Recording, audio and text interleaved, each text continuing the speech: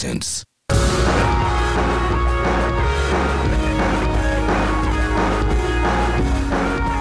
Well, hello everyone. Welcome. This is the Grinding Gear podcast. We're going to be grinding through to the end of the week. I'm Garrett, joined as always by Kyle, but that's not why you're here today. You're here today because you probably saw the name of the guest on today's episode.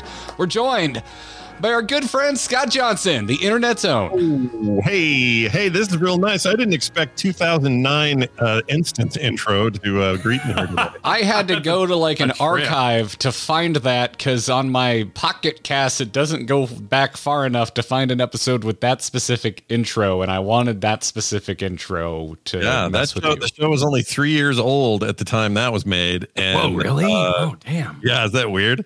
So what are we, 16 years on now? That's crazy. When I think of that show, that's the intro I think of. I think of the variant, like the lead into it. That's what I think of. That's the one that I think set the tone from there. You know how you guys have done this long enough. You start your thing and you throw a bunch of ideas at it, and then whatever that thing is, it grows a little bit. You tweak it, you change it, but you hit like a rhythm, and then that rhythm kind of stays the whole rest of the time. I feel like that was the era, 2009, 2010, somewhere in that range. We just like hit this stride and we never let go until we let go. Yes, that is. Oh my God. I had to get up early for my Old Navy stock job to download it proper to put it on my iPod video so I could listen to it while I unpacked the fleeces, which would destroy your fingers. The Old Navy fleeces would like sap the life from you, like the Mummy with Brendan Fraser. Like your hands would be decrepit by the end of your stock hours from touching those damn fleeces. This is a confirmation of something I've always had a question about, because I had friends with those. And they would always say, "Oh, I love these. Keep me warm. They're great for skiing. Like, wear these. They're amazing. These Old Navy fleeces." And whenever I would see one and kind of touch and go, "Oh, let's see what this is made of," it always felt like I was messing with angel hair, like your parents would put under the Christmas tree. And you'd find out later that was like that was made out of spun glass, and it would cut your hands up. Wait, what is angel hair?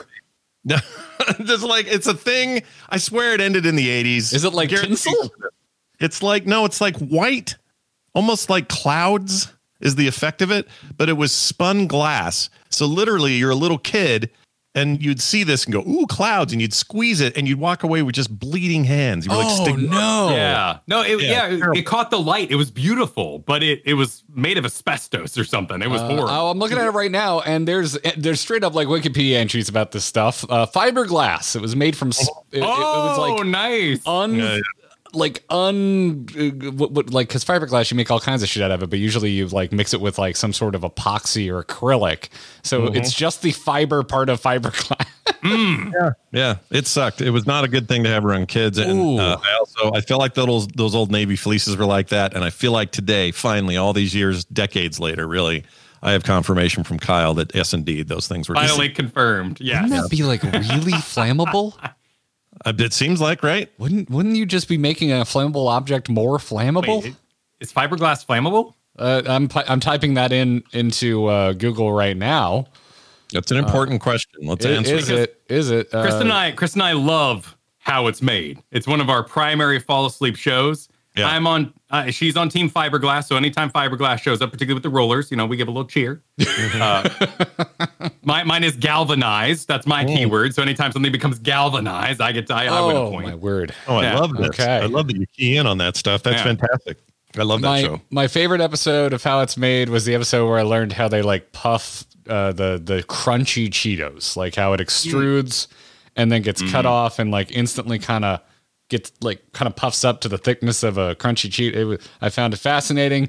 I haven't watched an episode since.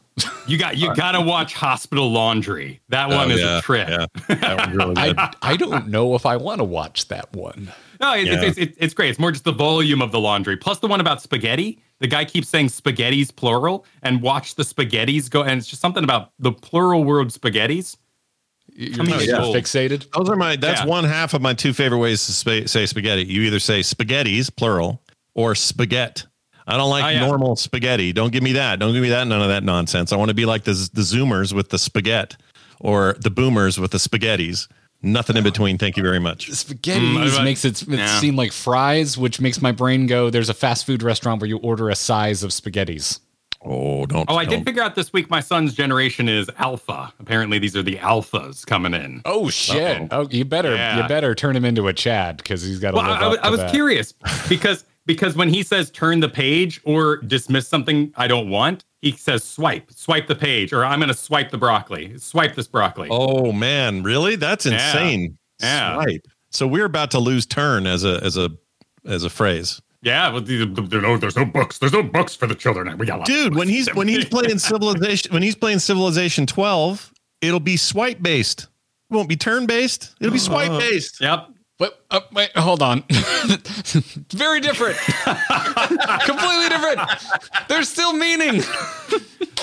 We should probably do like an introduction. We should probably let people know. Yeah, we kind of let people know. But what's going on today? It seems insane to me to need to be on a podcast and explain who you are, Scott. But since you and I used to do stuff weekly together, I have made a lot of changes, and I imagine we probably have a pretty different audience now. Yeah, you probably do. I mean, you guys, first of all, you stream on YouTube, which is a new and exciting effort. Yep. I think you guys have certainly garnered a bunch of the Final Fantasy crowd out there in a way that we never did on the instance. Obviously, it was so much more WoW focused. You tried, and I want to get into this story at some point today. Scott at one point came to me and was like, "What if we did Final Fantasy 14?" And I was like, "There's no way in hell you're getting me to play that game on the regular." Yeah, you told me no way I'm ever playing that. Yes. You said I'm not playing. You go, I'm more likely to be in ESO or some other game. I was probably a good 6 months into us doing the YouTube thing too, where I kind of had a moment one day where I was like. Mm-hmm. Scott probably thinks I'm an asshole, or like tried to like duck him, because and it never even occurred to me, because like I was being attacked on like 2.5 fronts. I don't talk to John Jagger. I talk to him more now, but back then John and I didn't talk a lot. But I felt attacked on at least 2.5 fronts, none of it was none of you talked to each other. Kyle was like trying to get me to play, and you were trying to get me to play for two completely different reasons. Kyle just wanted something to play with. You were interested, and also were like, "Hey, what if we made the instance a 14 show?" And I was just like, no. Well, it's funny you bring that up, because back then there were some these machinations in my own head about where things were, because WoW at this point is very long in the tooth. We're about to hit 24 years since release. 2024 is the year. Oh, 24. Yeah, 2020. Well, 2004 was released, so 20 years. Oh, 20 years. 20 years. Okay. Yeah, okay. 20 years next year. So it's been literally 20 years since I was in the Friends and Family beta in 2003, which is where this all started for me. And so to me, it felt back then like, oh, well, this will forever be a WoW show. But it's long in the tooth. It's had its time. It's still a game. People still play it. The recent expansion's pretty good. Yeah, Dragonflight's great. Blah.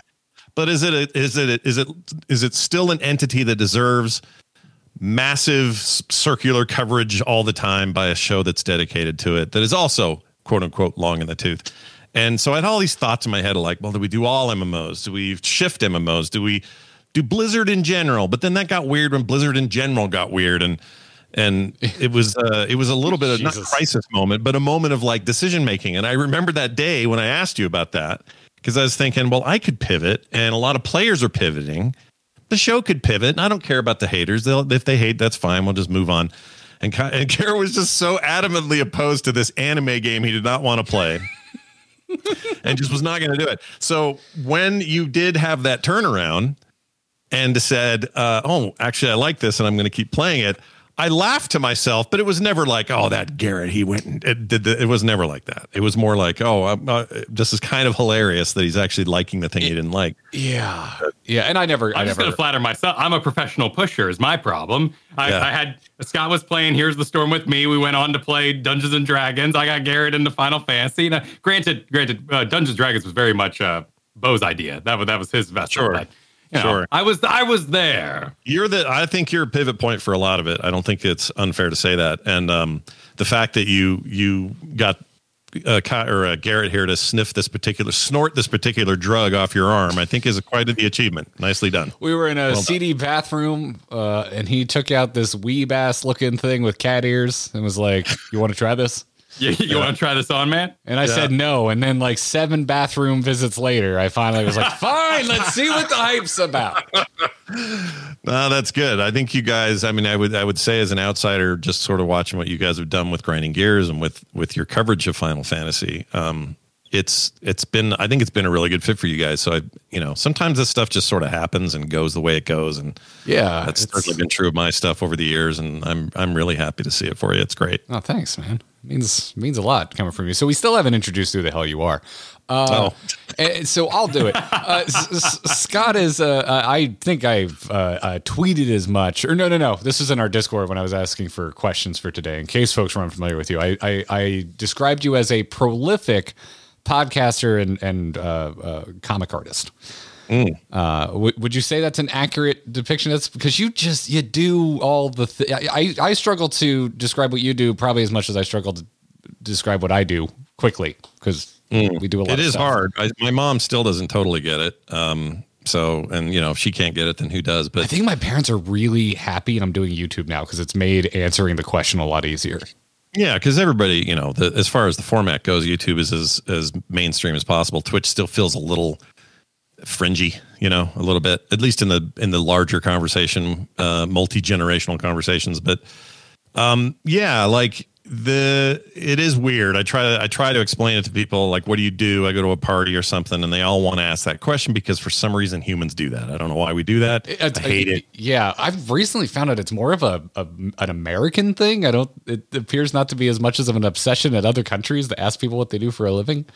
Yeah, that might be because I don't know how true that is. Well, we're work obsessed over here. Everybody wants to know how they're making a living. Yeah. In a society where making money and then making more of it and then moving up the chain is sort of key to our existence over here. It's just a cultural thing. Yeah, and I'm not saying no shade toward it or against it. It's just I think it's just the way it is. So people tend to do that, but when that happens to me at a family party or something and people I don't know, I try to gauge where I think their head's at. So if I think they know the maximum of their knowledge is the AM talk show they listen to on their commute, that's as far as it goes, then I'll just say, well, I make radio content for the internet and I don't even touch the illustration or comics or any of that stuff. But if it's somebody who I feel like is with it and gets it to some degree, I won't try to teach them anything new, but I'll just sort of be a little bit more elaborate about what it is. But what you're describing is both it's a curse and a blessing. Most of my life, I have been obsessed with these two mediums in some way or another, including when I was just a little kid. I ran around with a tape recorder all day and made my own radio shows. And when I wasn't doing that, I was drawing in a sketchbook. Those were the two things I did. And I got lucky enough in my life to be doing that as an adult, as a full-time job, which I still not quite sure how it all worked out, but it did. And I'll probably die doing this. But that's the blessing side of it. And I get to do what I love to do. The downside of it is I always feel like if there's any sort of hole of time that isn't currently being filled with this, I find a way to jam something new in. And I think that is ultimately a little detrimental to one's long-term mental health. If you're constantly going, well, I've got an extra 10 minutes here, boy, I should do a new 10-minute show I do every day or whatever. I think it's a dangerous thing to do. So there have been, I feel like in the last couple of years anyway, there have been efforts on my end to be a little less prolific, if that's a way of putting it, and being doing fewer things really well rather than doing way too much well enough. So it's funny you bring that up because it's been kind of a post-pandemic sort of thought process of mine as well. Dude, my big struggle with these is just like video games. Like I'll beat an area, I'll get to a new zone in a video game. I'm like, well, I can't play any further. The game just opened up. I should stream this part when I'm like farming, when I'm like, leveling up, getting the gear. But the second it's like Act 7, I'm like, oh wow, I can't play anymore. Like, right. No, that happens too with me. I one of my problems is I feel like let's talk streaming for a second. Like every game I play is streamable. But I never think about it until I get into it. And then I'm like, oh, I should be streaming this. And then I don't. So lately I've been like, well, if I'm going to spend 2 hours playing Dyson Sphere Program, like I did the other night, I'm completely hooked on that game. It's so good. Anyway, I've been wanting to check out that one. It's so good. Kyle, it's crack on crack on crack. I believe it. I believe it. I mean, you thought Factorio was cool, and it is. Nothing wrong with Factorio, but this is like Factorio, but then, hey, what if it was even bigger and better? Anyway. Oh my God. So I played that for 2 hours the other night. I'm like, you know what? I'm just going to stream it. Why not? I'm spending this time anyway. So if I'm going to spend time doing this, the trick is still playing games because you love playing them, not because you have to play them. I don't want to end up like those. Not that I'm nowhere near anyone who is a top streamer on any platform in terms of streaming games, but you see some of them who are just stuck playing Fortnite or stuck playing whatever they're playing because they just have to, because that's what their fans demand. I don't ever want to be there. So I'd rather have lower numbers and play Dyson Sphere than higher numbers and play something I don't feel like doing, because I don't want the joy of what I love about gaming to ever be smushed by the desire to, make sure there's content. And that's a trick that can be a weird balance sometimes, but I feel like I've kind of found it for me anyway. Amen to that, dude. Yeah. Oh, let's just take the notes, throw them out the window. Let's just have content creation psychology at this point. Look at all this great content you have on this list here, and I'm going off about. We'll talk to E4 eventually. It's fine. But burnout, it's a very real thing, and it's something you can pre-plan nowadays. Mm-hmm. We've all been through enough, just plain burnout to know, I can feel this coming now. I can feel it coming down the road. And I think that's key, right? That's you being able to sense when it's too much is important. Like we had for our D&D show, we had this moment of what are we going to do next? And we were all kind of bouncing ideas around. Everybody was having different conversations about what it should be, what we wanted to do. And at the end, I think we all kind of were having that trip to Abilene where that old analogy where everybody's going to this awesome burger place in Abilene, Texas, but nobody actually wants to go. But they're all going I really want to go. And nobody wants to say it because the reasons you don't want to go aren't the obvious ones. Everybody loves each other. We love that group. We all want to do things together. We want to play games. We want to hang out. We want to do this stuff. But admitting to ourselves that continuing another 5, 6, 7 years of a 3.5 hour plus production issue time on a thing every single weekend with growing families and new kids and all this stuff was not tenable, actually not probably good for us. And to admit that and to say that is sometimes hard, right? But I feel like we've gotten better I feel like I've gotten better. I don't want to speak for anybody else, but I feel like I've gotten better at seeing those signs or noticing that stuff coming up and being able to be less of a say yes all the time and more of a let's be practical or, let's weigh the benefits of doing it or not doing it. And I just think that's a healthy way for content creators to approach stuff. But I also think the hungry early stuff is important, right? Like those early days of podcasting, I couldn't get enough. If I could find time for it, I would do it and I would pound it. I would make it happen. And I have a career because of that early hustle. But I think I hit a thing and then can kind of look down and go, okay, this feels pretty good right here.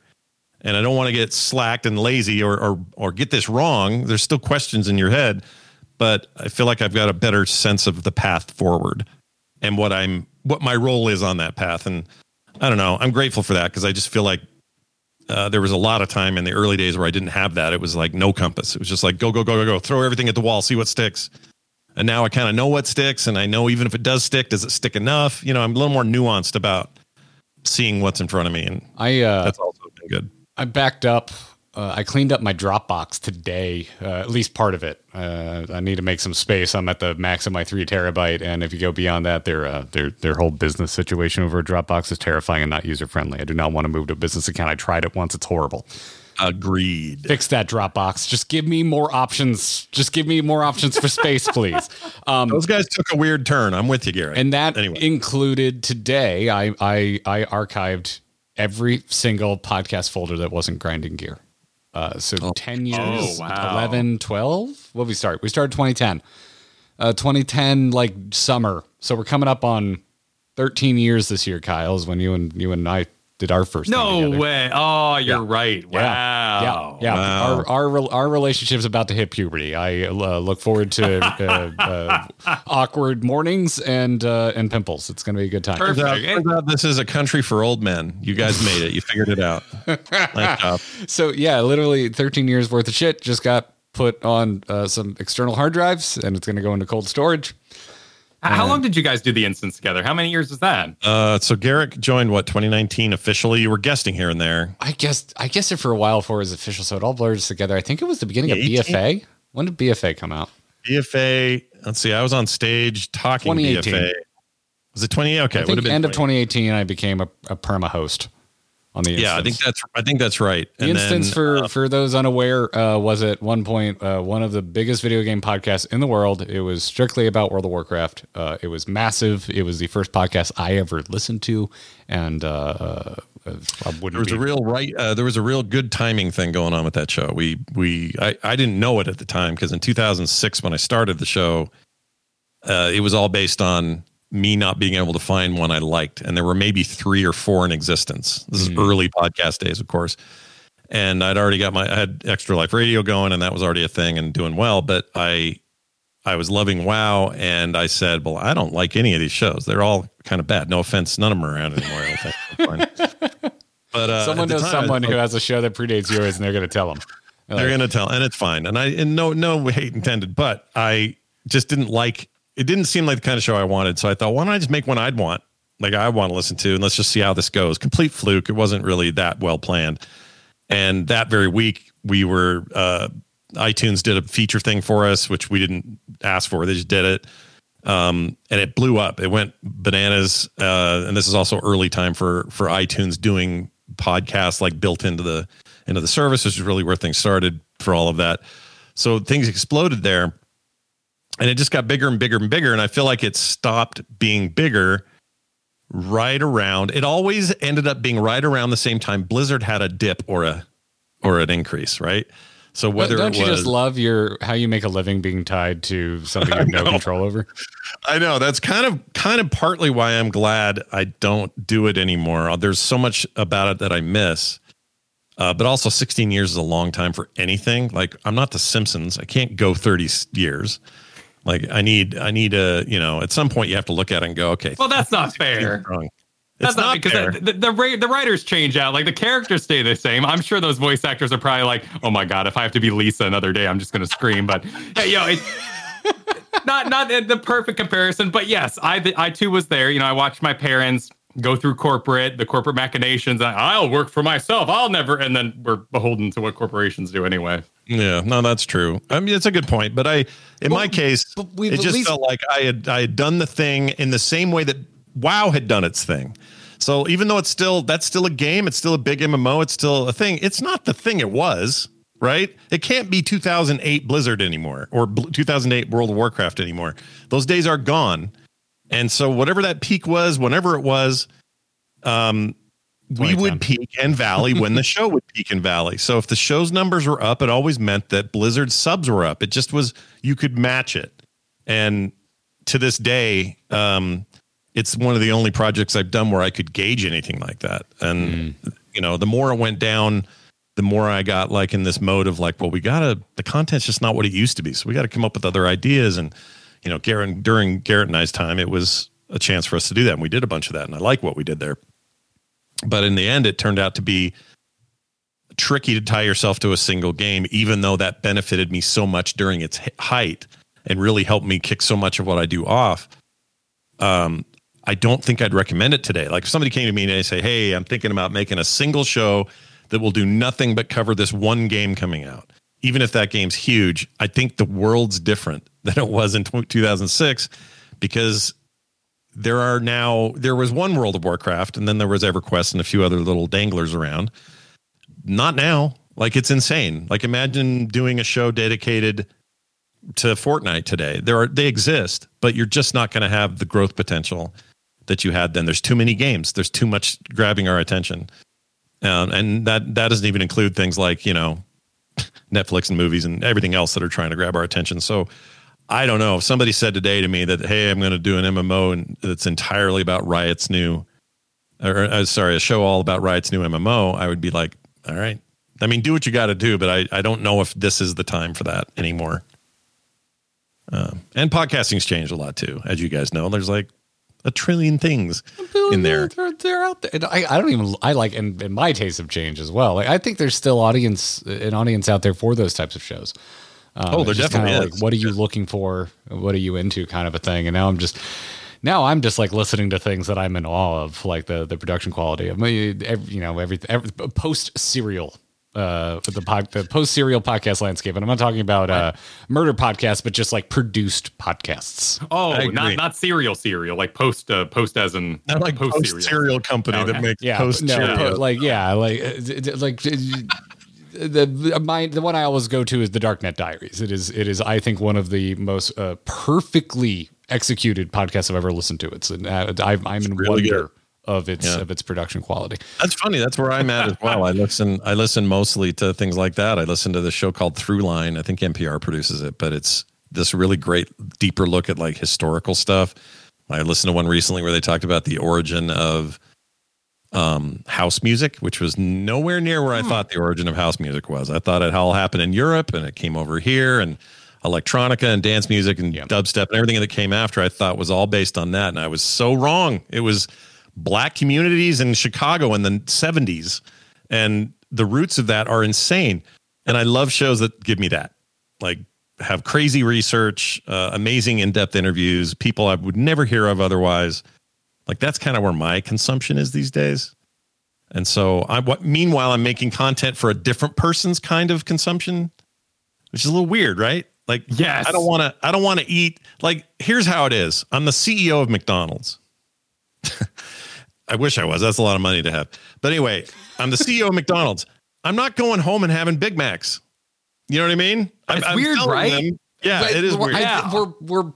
We're also at the point where I think we know what we're good at, too. Which isn't to say that we're done, right? Like, I'm still fascinated by things. I'm still hungry to learn. I'm still curious, and I hope to God I never lose it. Like, I don't want to lose that curiosity. But there are times where I will be like when I was younger, which is not that I'm particularly old, but when I was in my earlier days of doing this shit, 13 years ago, like if I was in awe of something, if I was really impressed by something, I wanted to figure out how to do it myself. How could I make that? How can I do that? And now more and more often I'm super impressed by something, and I'm just like, I'm good. I don't need to do that myself. It is strange though, because you'll do a 4-hour stream and people are like, that was awesome. Have you seen this other 4-hour stream? You're like, no, I don't have time to watch 4-hour streams. Are you crazy? No one's got time for that. No, you just described it really well. That's exactly it. Like, I don't want to, you're making something great for people who think it's great. You don't want to then turn around and eat the same thing. Like you want to go try something else. Well, it's kind of like you kind of did a thing that a mutual friend of ours always recommends. So we're friends with a lovely gentleman by the name of Brian Brushwood. Yeah. And forever ago, I interviewed him for a YouTube video for a college. It was a short video about making content. Like how do you get into it? What advice would you give? And he got a piece of advice, and I can't remember if it was from either Penn or Teller. It was from one of them. One of them doesn't talk, right? Or is that just a character? In real life, they do. Well, but it might narrow it down. This might help you. This information could be helpful in deciding who gave the information. I would think it was Penn Jillette, but I don't want to wrongly attribute it. Anyway, Brian always says, "Don't copy what you love. Do the opposite of what you hate." And I guess that came from either Penn or Teller.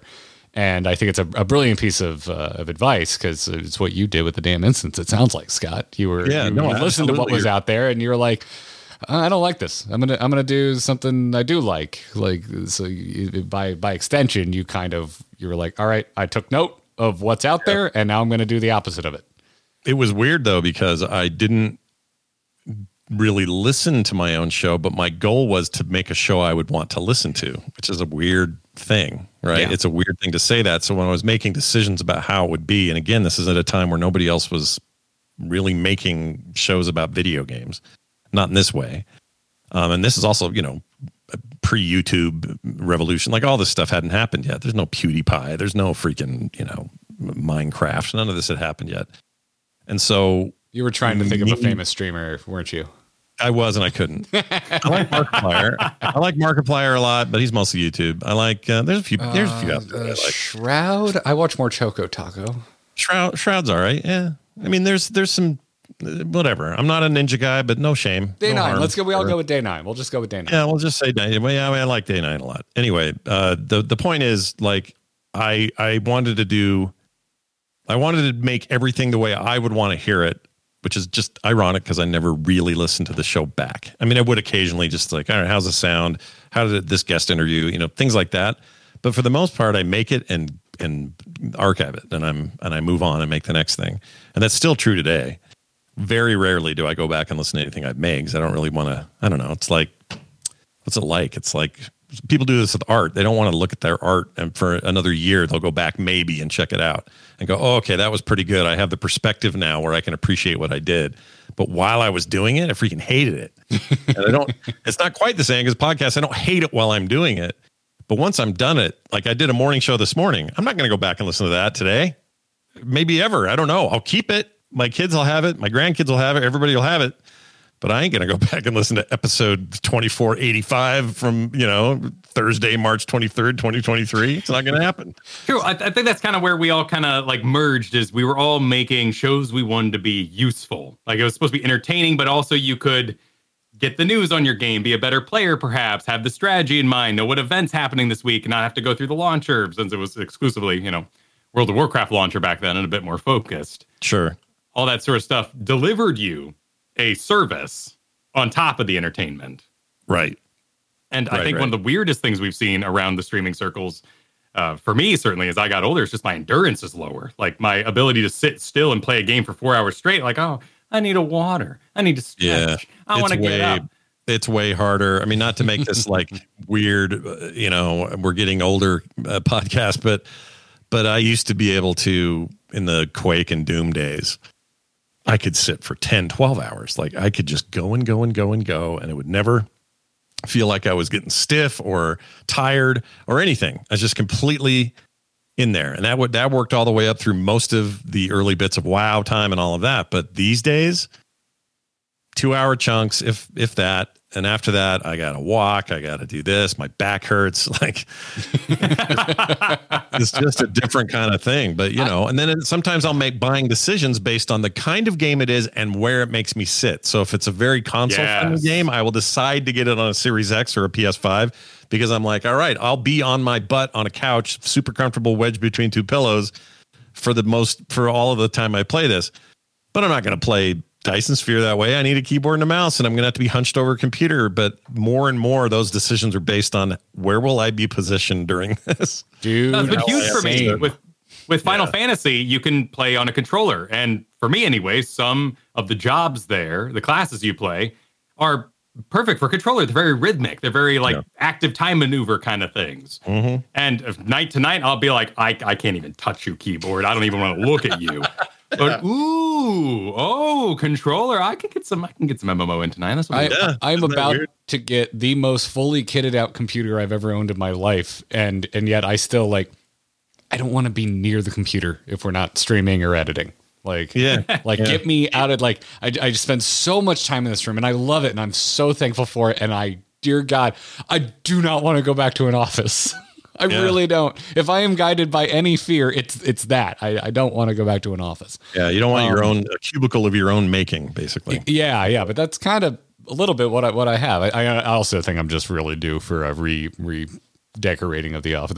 This whole thing needs to get exploded and redone from the ground up. I feel that. I'm a little over it right now. But yeah, I used to hate going outside, and now I get really depressed if I don't see the sun in a day. Yeah, you need to get out there, man. At the very least, get some of that vitamin D in some other way. But look, the pandemic era is the thing I think about the most when it comes to just some of my mindsets these days. And I know that seems weird. That seems normal to say this because everybody did. Everybody had a new perspective or had at least their perspectives challenged or whatever. But what I valued in 2019 is different than what I value today. And the only explanation I have is the passing of time and that we all lived in a weird hellspace for a little bit there and still do in some ways when it comes to, cultural stuff and all that. Big weird shared experience. Yeah. Big weird shared experiences tend to do that. I think this is a societal thing. And because we have no historical way to relate to it yet, because this is the first we've really experienced this, other generations certainly have, and they know all about it, but it's our first time and we don't quite know what to do. And in some ways I'm really happy with where I am in my own headspace and how I create content and what I do now. And in other ways, I kind of think, well, what would be different if that hadn't happened? Blizzard, we talked a little bit about the instance in Blizzard and stuff, but the big sea change for me, and Garrett, you were there when it happened. Well, there were a couple of sea changes, but we had a really huge personnel issue that happened on the show at one point. We don't have to get into the details here. It's been talked about enough. But then we had this gigantic falling out at Blizzard with all the issues, the accusations, the all the internal struggles, the abuse, everything that was going on there. And that was the first time where I really felt like I had to face those kinds of questions, like kind of head on, because up till then, for the last, I don't know how many years have I been doing this full time, 2009, so whatever that is, I don't have a staff. I don't have to have HR. I don't have to worry about who's behaving what way or who's abusing who or any of that stuff, because it's just me. I'm abusing myself, basically, if I do at all. And my self-abuse comes in the form of you stayed up too late, or you made too many shows, or you shouldn't be working all day on Sunday too, or whatever those things are. And you're imposing self-crunch. Is that where you're going with a little bit? Yeah, I was in self-imposed crunch. A good way of putting it. And then I'm suddenly faced with the company I'm most passionate about building content around, aka Blizzard Entertainment, is going through this moment of real hardship and shame, and it was hard. I really struggled, because for the first time in my quote unquote career as a podcaster and content creator, I felt like I was having to grapple with another part of my company that wasn't actually mine. And I didn't have any control over it, but it still felt personal like that. And we talked about that a lot on the show at the time and everything else. So this is all not new stuff, but that was hard, man. It's like really hard. It's weird. I like talking to other content creators about it, because it's a strange conversation. It's strange now. I think it's a strange conversation to have publicly, right? Because it's like you're on the outside and are unaffected. You're on the outside of something that's very traumatic and did negatively impact real human beings, and you're not a part of that. But the wake of it is impacting you. And so, like, I don't know. It's hard to talk about, because you don't want to seem insensitive. You don't want to make it about yourself. But at the same time, it's like, well, this is how I pay my bills. That's a good way of putting it. It's like where the bomb went off, I wasn't in the immediate blast radius, but I definitely had a bunch of windows blown out where I was in the city. Yeah, that's how yeah. So I think Kyle and I had a lot of conversations like, are we free? Are we journalists? Like, we're not journalists. We can't say that we didn't go to school for it. Although I now have a master's from a journalism college. Anyway, well done. By the that's way. done now. Thank you. I got a minor in journalism. Oh, I didn't know that. Really? I didn't know that. Yeah. Okay, never mind. Shit. Yeah, okay, maybe we were a little more. I surrendered to you, Mr. Paperwork, but not where I meant to go with this. But you and I had a lot of conversations about, like, we started this because it was fun. We were having fun talking about a game. And it gave us escape. It was a place for us to escape to, for us, and hopefully provide escape and something of value to other people. And not that it was the biggest problem to deal with what was going on at Blizzard. We were left with the question of what do we do when it's no longer an escape? Right. When it's no longer a thing that brings joy. When it's no longer a thing that makes people happy. And we ended up just deciding that we should cover it. Like, everyone's different, but we, like, over on when we were doing our Here's the Storm show regularly, we were like, screw it. Like, I think the only way we could feel good about it was to just cover it, warts and all. Like, find as much information as we possibly could and dive into it. And we still talked about the game, and I'm not gonna lie to you, it was freaking weird. But we did at the time, we didn't know how else to handle it. It was a different dimension, though, that we were in, because we were with the Here's the Storm team, which was that old StarCraft team, which was very much its own entity. And even all of the employees that, we followed as part of the Here's the Storm team was like, not our team. it's been great here, but, we do notice other problems around the company. Yeah, sure. And then immediately right after it, they put out their Cyberpunk event where they were like, the corporations have taken over. Evil Butcher has bought out Chromie. And you're like, well, this is kind of on point, right? Like, are you guys trying to talk to us here? They're probably just sitting there like, it's just timing. It was just how it was going to roll out. Yeah, it's the same thing when someone's like, did they really think I would be seduced by an Overwatch cinematic? It's like, no, it's not. They're not like the cinematic. Do you know how long it takes to make one of those cinematics? Right. Like, quick, make a Diva cinematic. They're mad at us. Like, no, that's not how it goes. Like they just sit on them, like in case of emergency, breaks cinematic glass. Exactly. Yeah, the USB falls out of the wall and they put it in the internet. Yeah, no. In case of mobile hate, drop the Diablo 4 trailer at the next BlizzCon. That's right. Just in case, though. That's the only time. Yeah, it's funny you guys say it that way, though, because what you're describing, and I think what I'm describing without really even saying it, is that the Blizzard relationship was different than it is with almost anything else. Like even as much coverage as you guys do with Final Fantasy, it's not like you're super in tight, even symbolically, with Square Enix. I couldn't get them to talk to me if I tried, and I have tried. Exactly. I might as well. I would probably be just as successful if I stood outside a wall at their building that didn't have a window in it and just yelled. Like that's how it feels trying to hear back from Square. I think you're absolutely right. Doing anything with Squares probably feels like that. It feels like that with almost all of them. In a lot of senses, they're cold corporate entities that are hard to penetrate. And so whatever content you make it around the peripheral of that, and you'd go on your way and you do it.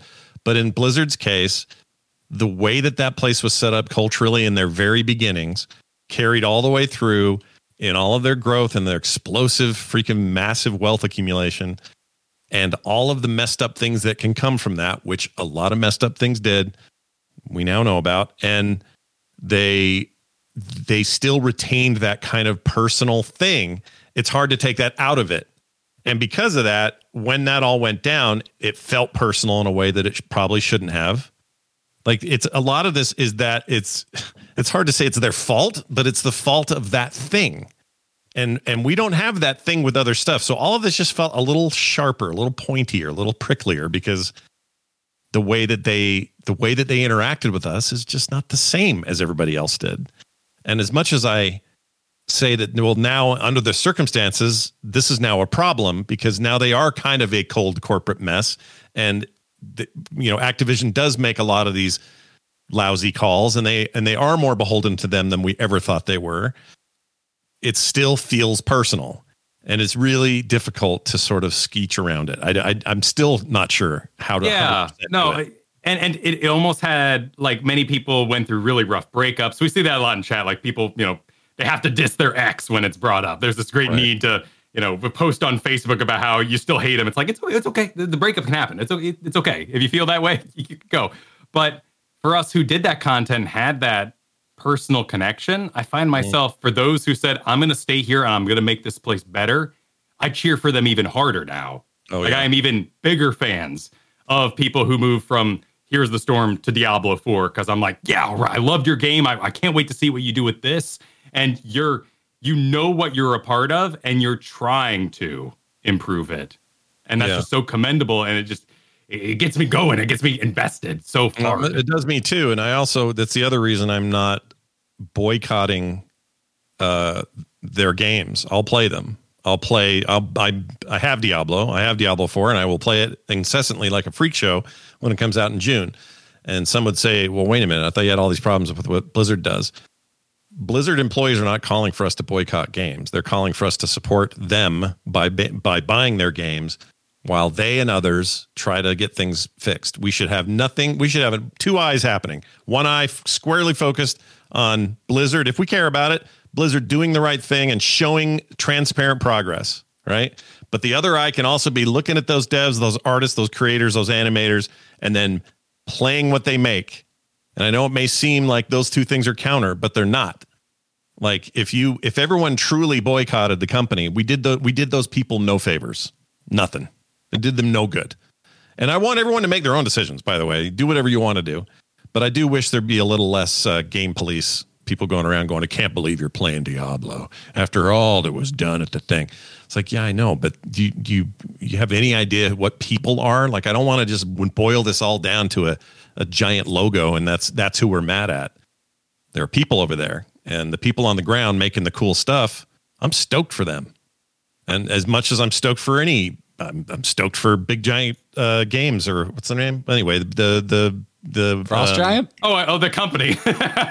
Yeah, not Big Giant, not Giant Games themselves, but no, who am I thinking of? They made the Hades, Big Giant Games, right? Super Giant?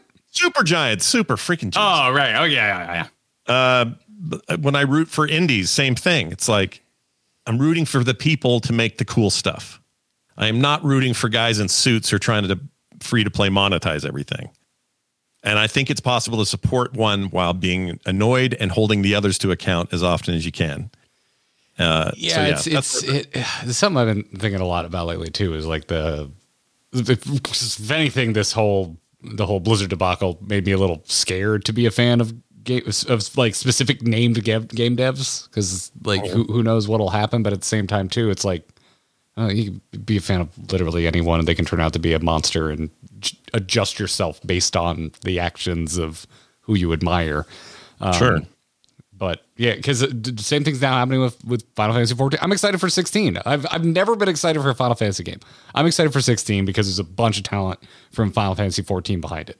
Like a lot of the same developers. I can't wait for that game. Yeah, it looks good. I know everyone's like annoyed about squeezing through walls right now, I guess, because I think I made a joke on stream the other day. I was like, I guess Blizzard hasn't acted up in a while because we're all making up reasons to be pissed off at video games right now. Because like last week we were all mad at the yellow barrels in Resident Evil 4, and this week we're all complaining about squeezing through walls in Final Fantasy 16. And do you like video games? I'd like to ask the people who are complaining about basic game mechanics. Like the yellow tape / yellow paint on objects in Resident Evil games. Yeah. We covered that actually a little bit on Core, but I am still to this moment a little flummoxed why people don't like it. I personally love a video game, partly because when I walk into a room, I'll use a different example. I walk into a room in a shooter and I see a red barrel. I know what's up. If I shoot that red barrel, it explodes and takes out 3 demons with it. Possibly. Yep. If I shoot it and nothing happens, then I'm upset. Then I'm on Twitter going, what's with the red barrels that don't do nothing? Like, like weird, tropey, stupid, stereotypic stuff that happens in games, and I don't want them to take it away. So that whole freak out flummoxed me. I watched you, Scott. I watched you play Resident Evil Village. Yeah. And you needed that tape to get under that bed when the baby was after you. Damn right. You were in desperate need of some aid while panicking. I can't wait until next week when we're all complaining about when are they going to make me stop reloading. It's such a lazy game design to make me reload. Yeah, it's whatever. Gamers get bored, they want to complain. It's what we do. But you're not wrong. And by the way, I'll just say this for the record: the scariest Resident Evil game is 7 for the entirety of the game. The scariest moment in all history of Resident Evil games and horror games in general is that baby. Whatever the hell that thing was, the baby slug down the hallway that Garrett that Kyle mentioned. I'm just putting it out there for the record. There's never been a worse thing in a video game in the history of anything. Grandma made me stop playing for like 3 days. 7 is really bad, man. 7 is the most horrifying game experience I've ever had. Therefore, maybe the greatest horror game ever made, but it is so viscerally disturbing and unfortunate. Everything about it. Yep. Like, I'll never do it again. I have this rule where I won't stream or play these things. I won't stream or play them unless somebody buys me a copy. So 4, someone already did it. 4 remake will be here next week. Perfect. I was about to ask, did you play the demo of 4? Did you play the remake? No, I won't go near it unless someone buys something. It's not going to happen. Well, no one needs to buy you a demo. It's free. Capcom bought it for you. That's a good point. Yeah. But why would I subject myself to that for free? Like, there needs to be this motivator. So right? you played the original 4 back in the day, right? You grabbed your stupid tiny GameCube backward spinning disc and put it in. I did, with the stupid C clip and all that. I did all that, or the C stick. I played that game back then, did not beat it. Because, sir, that's the nipple stick. You call it by its correct terminology, please. All right, I'm sorry. They should have labeled it N. That would have been fine. The nipple stick. I got as far in that game as I could. Huh? Yeah. Remember that? Technically, yeah. sort of. You know what it was for? It was for down smash. That's what it was for. It was the only thing I ever used it for was yeah. down smash in Smash Brothers. That was a properly comfortable controller, but they needed just 2 DualShock sticks everybody. I still remember the first time holding a GameCube controller and feeling my fingers be cradled by the shoulder buttons, and I'm just like, oh my god, this thing looks like fucking Lego, but it's so comfortable. It's part of you. It was like it's like that Existence movie where all the fleshy controllers in it. They felt like it was just part of your soul. What is this? What movie? Stupid. You ever see the movie Existence? You haven't seen that? That sounds like a boner pill. What is that? It's this won't surprise you, but this was directed by David Cronenberg and written by him. That sounds like a Cronenberg. Okay. Yeah, Right. and it's really, really weird. Is all I even know how to say about it. It has Jude Law, Jennifer Jason Leigh, Ian Holm, a bunch of people you know. Oh my god, Jude Law with hair. Yep, 1999 came out the same year as The Matrix, and it has some of the most gross, weird. Like they're controllers, but they're made of flesh and they look like game controllers. You have to see it. Oh, I'm looking at images right now. It's Cronenberg. That's what it is. Yeah, it's Cronenberg. Yeah, so that's how I kind of felt for a minute. I was like, oh, this controller is part of me. And then I went, boy, if there was just a right thumbstick, why is that not there? Nope, there's this little stupid 8-way direction nipple thing. It sucked. Hated that. And that big fat A button that was like a pill. Anyway, eventually I started to like it. Again, there's a reason that became the go-to for Super Smash Brothers. Well, that's true. It still is to this day. So I can't decry him for that. And look, Nintendo does what Nintendo does. When they give us, they take it away. Taketh away. As long as you remember that Sega does what Nintendo. That's right. That's right. Blast processing and all that. Never forget. Anyway, hey, Diablo, you guys want to talk about? Yeah, let's talk about Diablo. Speaking of games, we might play tomorrow. Although I got RE4 waiting for me, so I think I'm going to play that tomorrow. Might get up some Diablo on Sunday, but we've all had a chance to sink our teeth into the Diablo 4 beta, which means you both. Oh, I was going to say Kyle finally had a chance to play it, but no, you both finally had a chance to play because neither of you showed up to BlizzCon 2019. No, I was gone that year.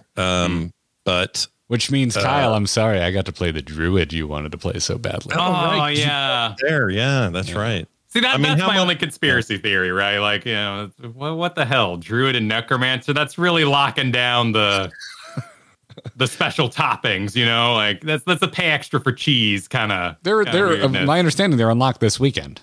Yeah, you're playing. Really? Oh, it's that soon. Huh? Yeah, okay. Yeah. So this weekend you'll play. The real question is: are they going to lock the other 3 out while these 2 are available, or is this now just a big party with everybody in it? I don't know. But the Necro and the Druid are open this weekend, so very excited. Ooh. Yeah, and those are the way I usually go with these games. Like I wasn't sure about Witch Doctor in the last one, but you're talking about my favorite game series of all time, by the way. Diablo I knew that. Yeah, I don't think I've ever told you in particular, but of all the franchises of video games ever made, I mean, there's so many now. It's hard to even pick one, but I think in a pinch with a gun to my head, I'm saying Diablo. I played 1 and 2 incessantly. 2 in particular just really went bananas on 2, and then 3. I loved 3, and I played 3 right up until season 28 here and there. But my hardcore time with 3 was just pronounced. I played so much 3. And every other action RPG that comes around, I usually dabble in. I'll play a little Path of Exile and some new thing from somebody, even bad ones. I'll play them just to see how they are. And, therefore a big anticipated thing for me. I guess as an overall, I'm extremely happy to say that I think this thing is nailing everything I like about it. In a weird way, I think John said it, so I'll give him credit because I think he maybe coined this first, but the game 2 was like a rated R film that you loved. 3 was like a rated PG version of a sequel to the film you love, and you still liked it. This feels like a return to that rated R roots and does so deftly. It's the John Wick 4 of fourth games, where it's reviewing. Well, hold on, I'm just gonna sideline the whole podcast. Have you already seen John Wick 4? I haven't, but the reviews, according to the reviews, this thing is better than all three combined. The first three combined is what I. That's gonna be hard. I love that first movie. I mean, I love them all, but I love them all too. I'm a little skeptical as well, but as an analogy, I think it probably works if it's truly that good. Another good example would be Fury Road is by far the superior. Do you like Fury Road, Scott? I was unaware of the fact that you're a big fan of Mad Max Fury Road. You probably never even heard of it, but it's this little show, little thing. I definitely didn't wear my unofficially licensed Furiosa T-shirt to the first Intertacular I ever went to with intent. Yeah, I knew that too when you showed up. I was very proud. That was one of the reasons 2015 is one of my favorite years is literally because that movie came out that year. But I got 2015 was a very good year. I got married in 2015, and that came out. And one of the greatest horror films of all time, It Follows, came out the same weekend. Yeah. Also the best Nerdtacular ever, and Chris Metzen came to it, and we had the what was the other thing? Oh wait, Canada. There we had all. That was an amazing year for all kinds of reasons. Plus, I had long, awesome hair still, and I weighed like 40 pounds less. It was an amazing year. But anyway, and Legion was right around the corner. WoW was about to be awesome again. Yeah, Legion was being announced the week after the event. And Legion turned out to be one of the best expansions they ever did. So it was just a real high point for all sorts of reasons. But Mad Max stands as this thing where Fury Road so outpaced what came before. And I'm not throwing shade. I love Road Warrior, but I'm telling you, it is by far and away a masterwork. So I'll use that as my example. 4 feels like it has that potential. There's some unknowns. We have some end game questions. We got some battle pass questions, some microtransaction questions, some online all the time questions about Diablo 4. There's a lot there, but as a first dipped toe into the experience last weekend, I believe this thing is going to be a monstrous hit and will be my favorite Diablo to date. I really like what I played. I think it's good. Okay, so you got really, really into 2. What was the element of 2 that you feel like is strongest in 4? So 2 giving you that feeling. For me, it's tone. The tone of 2 was a very dark, grimdark fantasy tone. It took itself very seriously. It wasn't free of goof. Like you had your Deckard Canes and your whatnots in there. And some of that's just cheesy just because it is. But the tone of it was, hey, this is dark and serious and we got work to do and let's get this done. And we're never going to really have an easy time against Diablo or his minions. And you're making some hard choices here that are really going to stick. It's going to sting if you go the wrong direction. Well, some of that I think goes overboard compared to today's standards, like locking in an ability and never being able to change it. No respec, in other words. And the fact that 4 has a method of respec, I think is good, but it's got a sting to it in terms of gold cost. There's a lot of controversy about that. John in particular hates it, but I don't think it's that bad. Anyway, this game is a return to that tone, that feeling that Sanctuary is not a place with a lot of happy-go-lucky good times. And not that 3 was a party. It's not that 3 wasn't serious. 3 was serious, but 3 was a little more wow serious. It was a little more like, as much as we're going to show Asmodam with his giant nipple rings stomping around ready to kill everybody, we're also going to shift the camera over here and hear Tyrael talk about why his stomach feels strange over and over while you're in town. Like they were willing to go in sort of a goofy direction with that in a way that they weren't with 2. 4 is a return to that tone of 2, the grimdark tone, and the graphics enhance that. The sound work enhances that. And that to me is the number one hook of 2 that they have returned to, I think, in spades in 4. Some may argue, maybe you'll hear that on Core tonight, that they overcorrected in tone, but I think it's just right. And I really like the feel of it. So that's a huge part of it for me. I haven't heard the overcorrection. Is that what's kind of that? John suggests that I keep throwing John under the bus here. He's suggesting, and he'll talk about can we just call John on? We'll just eventually assemble Core. We'll just get Core going early today. But he believes they may have overcorrected a little bit on that side of it, and that there's not enough good-hearted. But he's a guy that loves like big goofy anime costumes, and it'll surprise no one that he absolutely loves Final Fantasy, but he loves it He loves it for all the right reasons. One of the reasons he really likes is because he likes how fantastical stuff is. You know, he likes the idea of everything's got wings and it's on fire or whatever. This is a little bit more like, no, it's dark. This guy's wearing leather. It's a hood on his head and his weapon's cool, but none of this is like, there's no goofball yet. Now, maybe there's a cow level. Maybe there's what's the one last time where you were in like a land of happy smiles and clouds? Oh, it's hard to get to. I worked hard to get there. Shit, what's it called? It has a Rainbow Land. Rainbow something, whatever it was. Whimsyshire. Thank you. Whimsyshire. Thank you, Booping in chat. My guess is a bunch of this stuff still comes up and is still in the game. Where this is way too limited of a test to even know that. So I think that maybe some of that judgment is a little too early for me and him. But for me, Diablo was always a dark, gritty place that I wanted to spend time in, and less of the more raw, heroic wow method. It's hard for me to explain. And it sounds almost like I'm throwing Chris under the bus, who I happen to be close friends with, but he was mostly in charge of the new tone of 3. And it very much showed, I think. It showed this kind of Warcraftian, more traditional Captain America kind of approach to something than what I came to Diablo for, which was the more blood dripping off daggers and let's go get demons kind of vibe. And I feel like 4 has returned to that in spades, and I'm very excited. Sure. About I mean, we should point anybody who's interested in any game design towards your interviews with Chris Messon. I love them. They give me a weird other dimension feel because I feel like I know him so personally now, but I've never interacted with the guy. Like, oh, that's why Hard the Swarm was that way. Yes, the psychological implications of his lifestyle. Like, oh my God.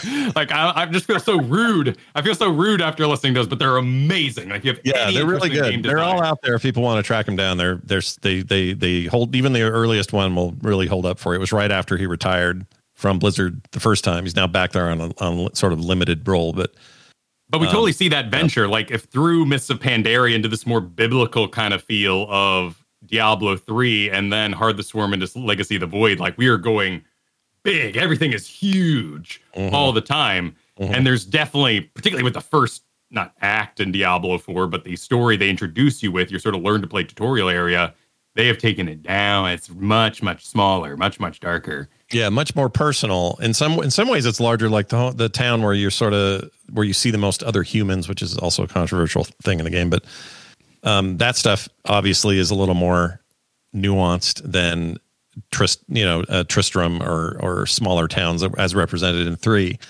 But the story and what you're doing on the ground feels much more intimately tied to the moment. That's very much a feeling I get in Diablo 2. And less so in 3. Because 3 opened with like a meteor crash through a church and you immediately descend. And whereas this, it's like, I don't know, like 40 minutes in, I go into the world's smallest chapel and see a creepy flashback, and it was very muted and violent and deeply off-putting. And to me, it felt like when Kyle starts a one-shot D&D for me. That's what it felt like to me. It was very small scale, tiny, down on its luck town. Issues. That whole church scene reminded me. It was like, hey, what if we had a prequel to Resident Evil 4 and we show you how that village got all whacked out? A bit, yeah. I got that vibe. I got that vibe too. Although there was something that happened with accepting drinks from someone you probably shouldn't that reminded me of Final Fantasy 14 of all things. But oh yeah, I mean there's a lot of parallels, and I'm not even going to tell anyone that I think that the writing so far and what they've given us, and we've only seen portions of Act 1, but I'm not here to say that I'm seeing anything that's like, oh my gosh, you guys, next level writing. Yeah, that's not this. Yeah, and I don't usually have a take on Blizzard narrative until I've kind of consumed the entire thing. Which good luck if you play World of Warcraft, because they almost never give you an ending. That's true. But they did Leah dirty in that last one. We really never got. They did us dirty. They just didn't give us an ending. They're just like, and Reaper of Souls, and it's a cliffhanger, and we're just not going to make another game. We know why now. We know they canceled. In the aftermath of all that messy stuff at Blizzard, one of the things that came out is they canceled a expansion they had all ready to rock, and they canceled it like before we could get it. So all that stuff was going to come to at least some point of resolution, and it never got a chance to. So yeah. And StarCraft, like, because I loved Wings of Liberty and I liked Heart of the Swarm, and then Legacy of the Void just became anime ass kill god, and I'm like, I don't like this anymore. We started as it was incredible. It was best playing. Pushed the Best playing RTS ever. Did you? Yeah. Are you out there? You in the sound of my voice? Did you buy Warcraft 3 Reforged and you hated it because it was legitimately bad? And you're like, I want a good RTS experience. And you didn't play StarCraft 2. Go play StarCraft 2. No, I literally bought it, knew it was crap, and went and played StarCraft 2 anyway because I knew how much better it was. Yeah, StarCraft 2 is. And especially Legacy of the Void, if you want like a narrative RTS experience, Legacy of the Void's campaign is one of the best controlling isometric experiences I've ever experienced. Great sentence craft, me. Yeah, sentence craft. Yeah.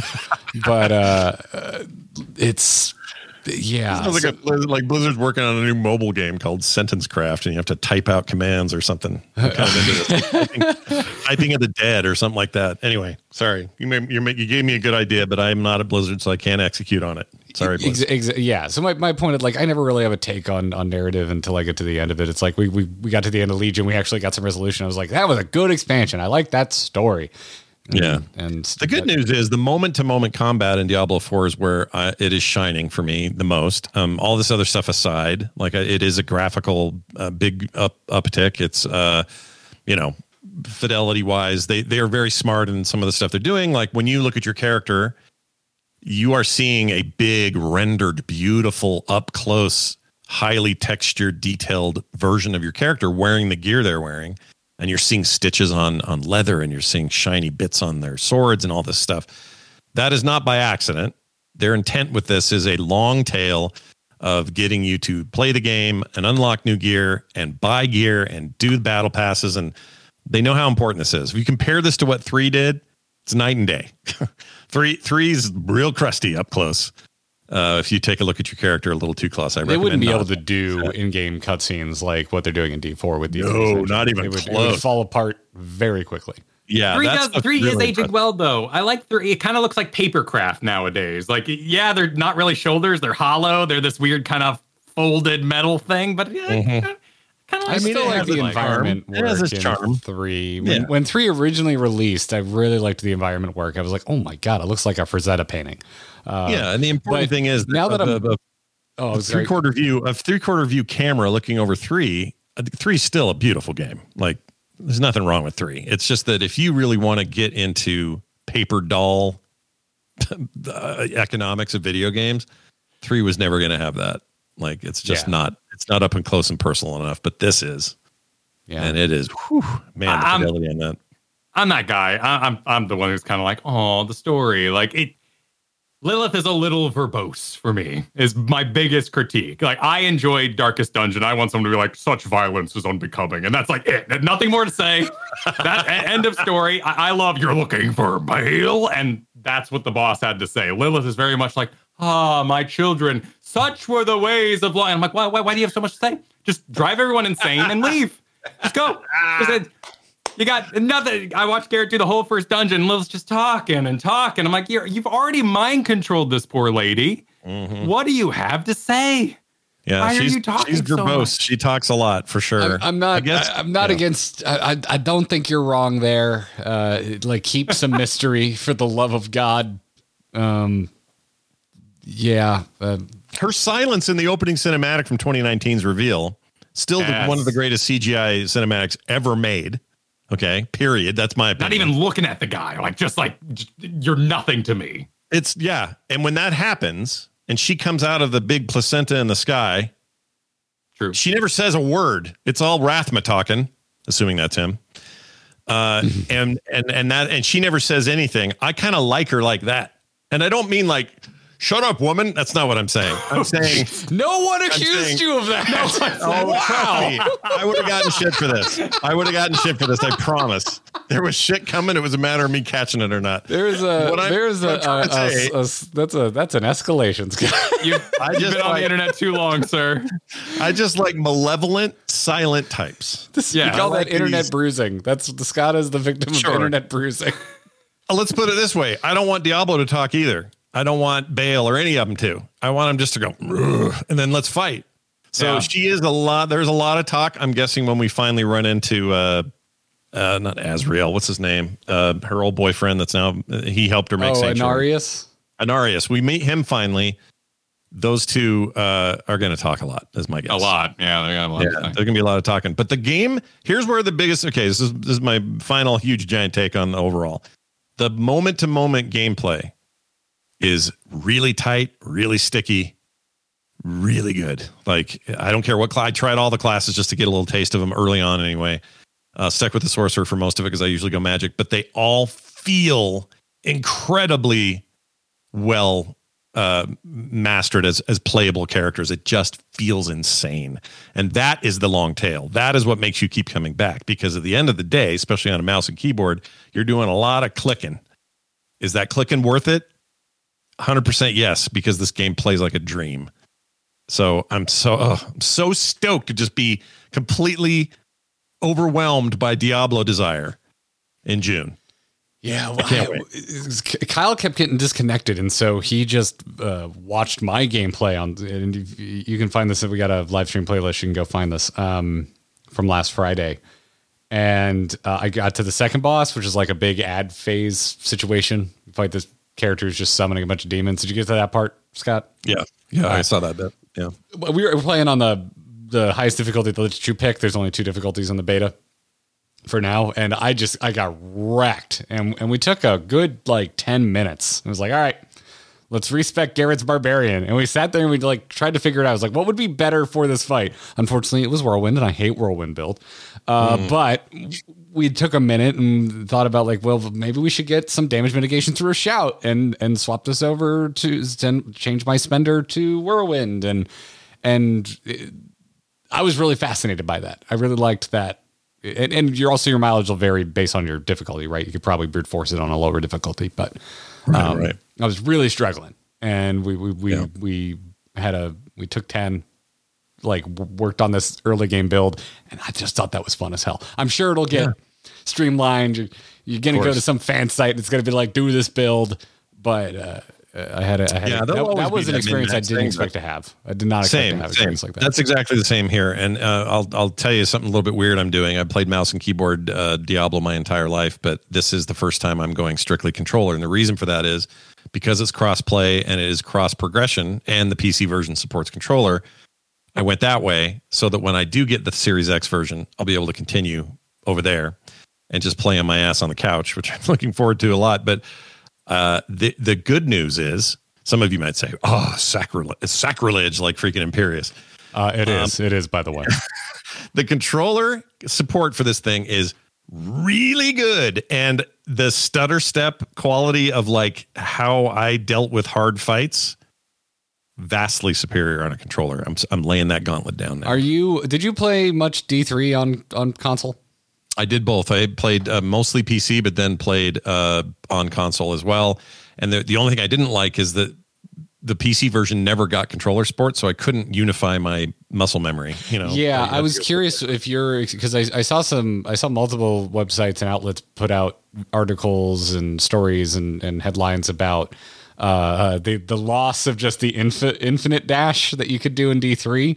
Only on console, because now they've hit it with the cooldown in D4. Yeah, now both PC and console have this dash because, as you said, it's just crossplay. It's the exact same game, regardless. It's a funky thing to complain about because it didn't really serve. So, okay, here's 2 things about the tumble or the roll in console version of 3.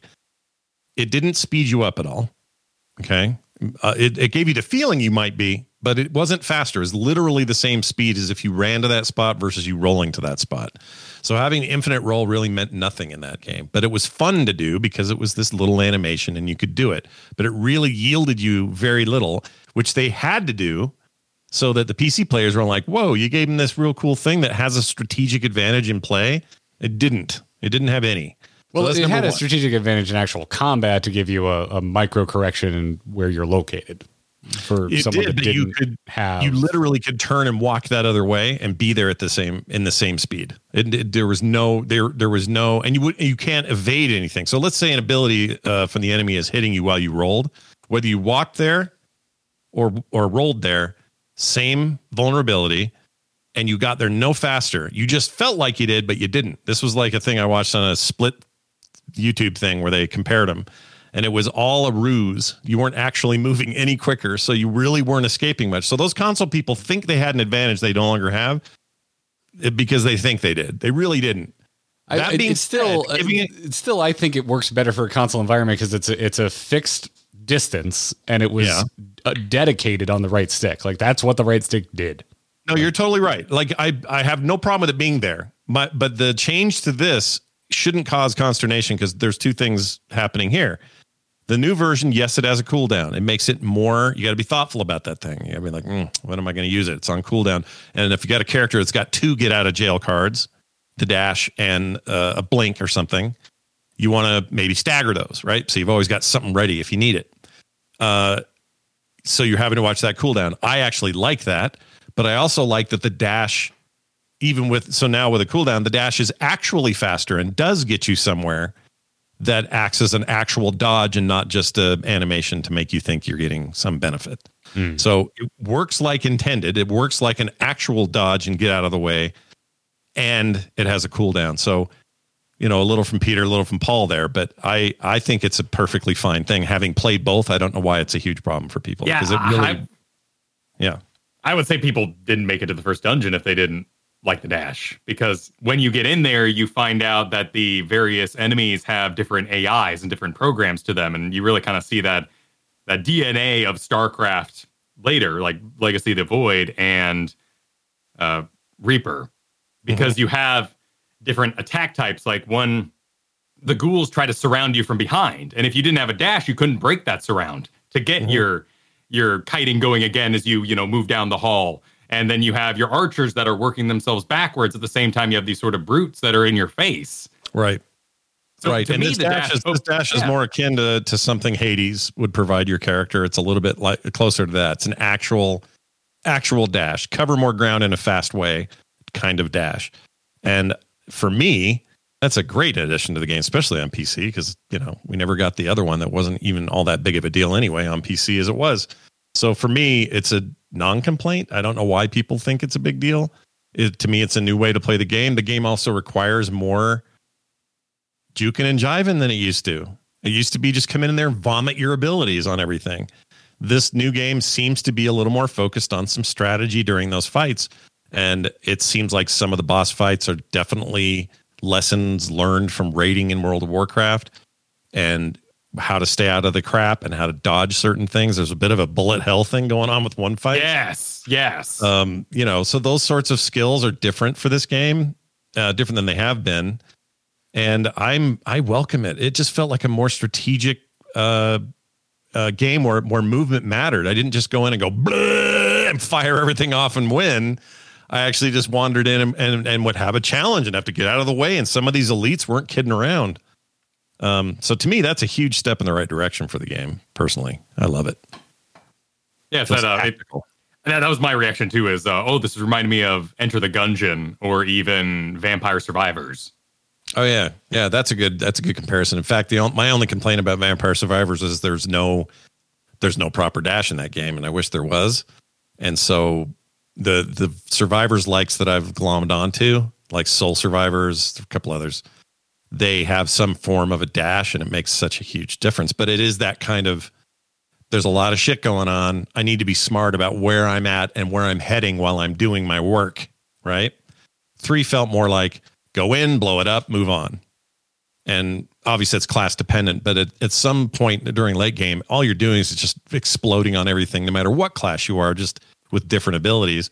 And 4 felt like they were trying to say to me, no. You still got to think when you come in here. You got to pay attention to your surroundings, pay attention to what these guys do, what their patterns are.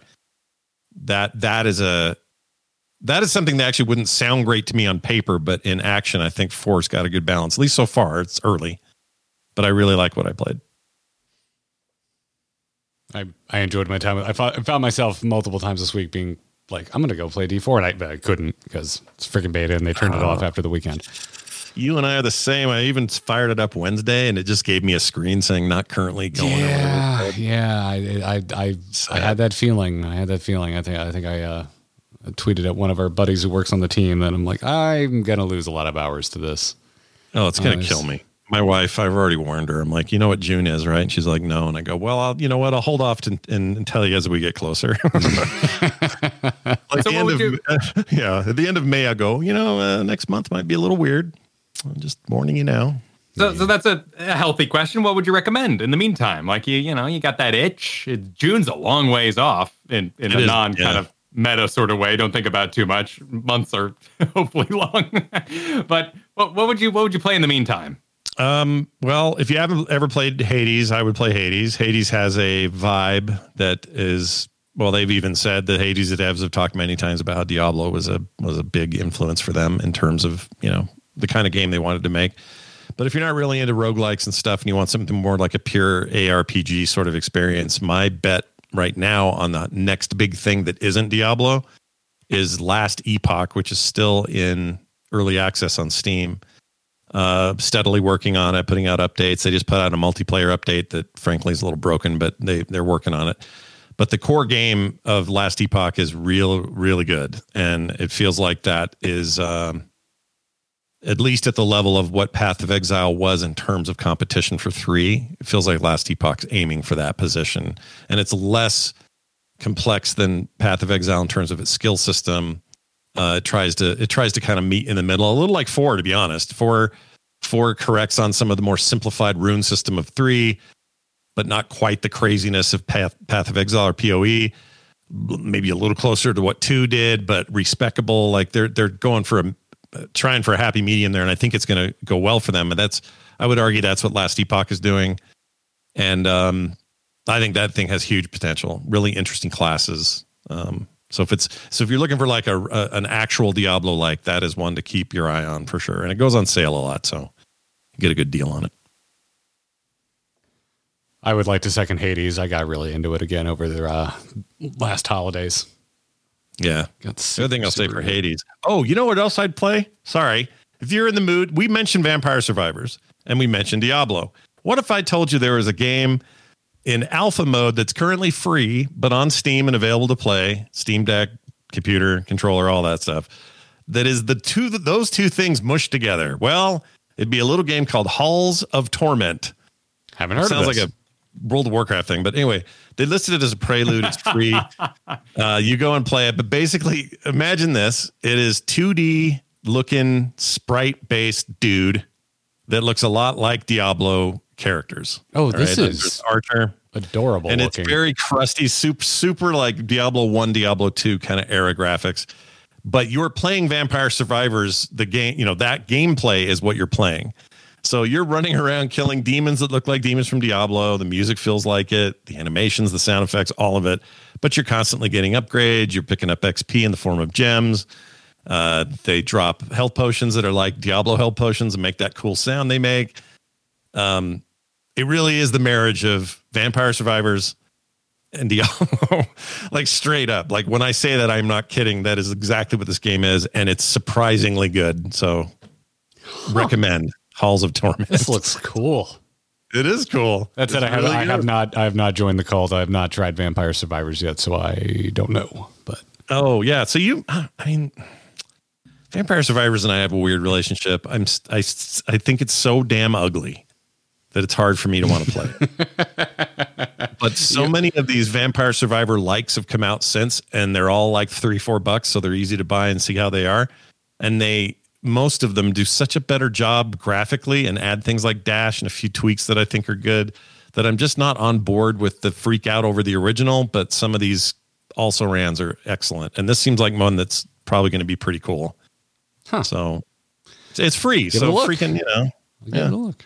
Go for it. I mean, honestly, like go in on this, know it's a new game, and then go play Diablo 1. Diablo 1 is still great. It's a very different game, but it is still really solid. Just be careful teleport. Teleport actually just puts you somewhere random on the map and doesn't actually move you forward like you would expect. Yeah, that game was wild in a couple of ways. That was really weird and unique at the time, and also any kind of online play. Like you could play on a LAN and pick up the ear of somebody you fought in PvP and stuff. That was unheard of in '96 or whatever it was, and that stuff blew my mind. But yeah, if you like the tone of 1 and 2, 4's got it. It has the gameplay fluidity of 3. and some of the complexities of 2 and Path, I just think this game is going to do gangbusters, man. It'll be the biggest game of the year. I'm convinced of it. And there's a lot of stuff to come out yet. It's a big game or big year for games. Lots of cool stuff, but I don't know how anyone beats this in sales. The fact that it's multi-platform and launching same day and having great success with this test, I just don't know how they failed. They'd have to really screw it up. Well, I'm ready to just be able to play it when I want to and not on a schedule. So, Yep. Same. Get on that. Like I have no criticisms. I know there are problems with the game there. And again, Diablo 3 is one of my favorite games ever, but it wasn't until they took out that stupid real money auction house and revamped loot. And when they did that, it became one of the best games ever made. Will this have any stumbles at launch? Will we regret things like a battle pass at the beginning? I don't know. I don't know. It depends. To me, it comes down to how unobtrusive is the battle pass for those who do not want to interface with it. Right. So we'll see. I don't imagine a world where it's as egregious as Diablo Immortal, which I think was deeply, deeply flawed in a lot of ways. But I think we're all a little sensitive after Diablo Immortal. And if we even get like a whiff of some Immortal money grubbing mobile BS, I think we're all going to be pretty bummed about it. Well, yeah. Immortal also had the era of this was almost a full Diablo game, right? Like when you saw that boss that was slamming the glass from underground in the green bluish room, you went, oh, that was Reaper of Souls, wasn't it? Like that was the tile set with the theming and everything. We missed another game because this existed now. I mean, my caution to everyone, if you're concerned about the game, is this is not Path of Exile. Path of Exile is an extremely deep, obtuse game that is for those who enjoy extremely obtuse builds and probably just cover guides anyway, but it makes you feel super powerful. Yeah, or if you've been there since day one and never left, because entering it now, it's almost impenetrable. It's just a feature creep nightmare over there. And I don't want, Path of Exile people get really offended when you say anything bad about their game, but I'm just throwing it out there that feature creep is real. I think they've even acknowledged it a little bit. Your sequel that's coming is exciting. I hope it works out, but getting into that game now is really hard, I think. Oh, it is. It's impossible to penetrate, but it is a really good game if you want to live and breathe Diablo. I don't think Diablo 4 is going to be your live and breathe game, and you're going to see a lot of articles that say things like a perfect turn your brain off game. And for many people, particularly if you're kind of in the story mindset, you go, oh, ew. Oh, no, my brain requires fulfillment and rich. Maybe sometimes I just want to kill shit. Yes. Okay, and so there are two extremes on the spectrum, and the game is ending up more in the middle. I want to kill stuff, and I want numbers to go up. I just want to kill stuff, and I don't want gacha mechanics, so I'm not playing Lost Ark. That's it. Exactly. That's what we're doing. There you go. Lost Ark had all the potential in the world to take my life away, and they blew it with all that stuff. So yeah. So don't blow it, Diablo 4. Yeah, please. Don't blow it. It's the Goldilocks zone for me. It's exactly what I want from a game like this. So, we look forward to it. Scott, do you have time? You're being very generous for some Q&A. We got some questions. Yeah, let's do it. Cool. Let's do some Q and A. I like it. Q and A? And A, yeah. Kyle, do you want to support our bromance? Absolutely. So, folks, just taking a little break here, let you know that you can go to supportourbromance.com. That is it's just the best. It's just the best website. It's the place. It's the place. I should probably inform you that it goes to our Patreon so that you're not like, what's this weird link that Garrett's telling me to go to? Overwhelmed. Yeah, but go to supportourbromance.com. It'll take you to our Patreon, which is an opt-in way to support everything Kyle and I do together. If you like our YouTube channel, if you like our streams, if you like our podcast, if you like all three or some weird mix of that, maybe we just, like, one of us made a tweet you laughed at and you're like, I'd like to chip $1 their way. You can do that at supportourbromance.com. We got some wonderful perks over there. You'll get access to our members-only channel in our Discord. There's multiple channels in there, including a questions channel that goes directly to us. And that's where we pull questions for the podcast. So go check it out. supportourbromance.com. Thank you so much for the support, everybody. Back to the show. Q without the A, or else what's the point, All right, let's take some questions. Okay. Hello there. You can send your emails to feedback@startgrindinggear.com, or if you're supporting us on Patreon, which you can check out by going to supportourbromance.com. We've got dedicated members only channels in our Discord. 4 questions, and that's where I pulled them from today. Crushinator is going to start us off and says, Scott, your ongoing dragon beef with friend of the show, John Jagger, has remained mostly a stalemate after many rounds. Can you convince Garrett and Kyle that ESO dragons are superior? That's just as wrong because World of Warcraft dragons are superior. I'll see if I have an A to that Q. That's a big one. Well, all right. On the show, whenever it comes up, we play this. Dragon beef. All right, dragon beef. So for folks who are unaware, John Jagger, our community, who, if you watch the stream Final Fantasy 14, John Jagger is referred to as our MS curator. He gives us suggestions on where we should stop when we're planning a evening of Final Fantasy 14 story progression. He is also one of the 3 hosts over on your podcast called Core, which Kyle and I both love very much and highly recommend people go listen to. Yes, and by the way, his knowledge of Final Fantasy 14 is insane, partly because that dude played through the entirety of the game, I don't know, 3 times just to keep hearing that story 3 times. That's how much he loves it. It's a good story. We're still not done with it, but we just got to the end of patch 5.0, and Scott... Yeah. Hey, Scott, let's flip the tables here. You should play Final Fantasy 14. Should I now? Yeah. Yeah, I would highly recommend that anime game. I'm probably... Oh, no, I'm sorry. I'm just doing my Garrett impression of 2019 or 2020. Yeah, so Dragon Beef is that John Jagger loves the way dragons look like in Final Fantasy 14. You do not like the way dragons look in Final Fantasy 14. No, I'm going to give ESO some points here for their dragon design. I'm more of a sort of Drake guy anyway. I don't like front arms on my dragons. Now, if they're going to be there, I'm okay with it, but I still need them looking kind of Western dragony, lizardy looking, Game of Thronesy dragons. Those are my dragons. I prefer dinosaurs with wings, which is why I like World of Warcraft dragons the most. Sure, those are cool too. And the newest expansion got some pretty neat stuff. What'd you say, Kyle? What's the alternative? Like T-Rex arms? Like what? Yeah, you got the front arms. You got the front arms with, normally like Drakes have got the big, they got claws, but they've got the big wings. And when they're on the ground, they're kind of crawling around with those wings. Yeah. The wings are the front arms on the dragons Scott likes. That I like. They are no front arms. They are wings. Yeah. And I can deal with front arms again, but I need them to be that kind of dragon. I need it to be the Western style. Think Skyrim dragons. Think, remember Fire in the Sky, that cool movie? Oh, I love that movie. Oh, those dragons are awesome. Still awesome. Wait, by the Fire way. in the Sky is an alien movie. Are you thinking of Rain of Fire? Rain of Fire. Rain of Fire, sorry. Yes, Rain of Fire, a movie whose special effects shouldn't hold up as well as they do. They absolutely do. Still You're absolutely looks right. incredible. And it's got the weirdest Matthew McConaughey role in the history of ever. He's done some weird shit, but he's done some weird That's a stuff, contender for sure. I don't know. It's a weird I'm one. having to think about that, but that's not what we're here to discuss. No. But what I don't like is this kind of frilly, too many horns, too many wings.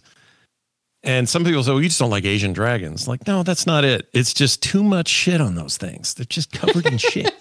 I like the concept art for the dragons in Final Fantasy 14 a lot. I do not love their in-game models. See, that's where I'm at. I like the concept art better than I do the actual in-game use. So my A to your Q is right where Garrett is on it. I don't hate them. All right, they're fine. Like that. Most of this beef is kind of just for fun and laughs and giggles. But I don't like those. If you said to me, Scott, we have to live with dragons for the rest of time, that's just the way it's going to be. Which are you picking? I'm doing cool, lizardy looking freaking Drake dragons every time.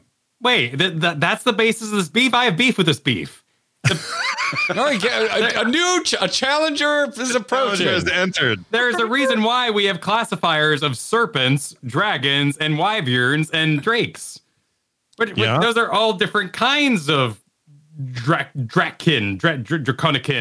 Dragonkin something. No, you're right. But they don't jive in the same space. Like I cannot picture, I don't know if you can, but I can't picture one of these Final Fantasy boss dragons hanging out in the same world as, say, one of the dragons from Game of Thrones as an example. I just don't think they fit. It's just too over time. Your beef has has been obscured, Kyle, because we have gotten fictions where there's just a dragon is a dragon, and that's what we call them, and there's only one type, and they don't have the classifiers anymore.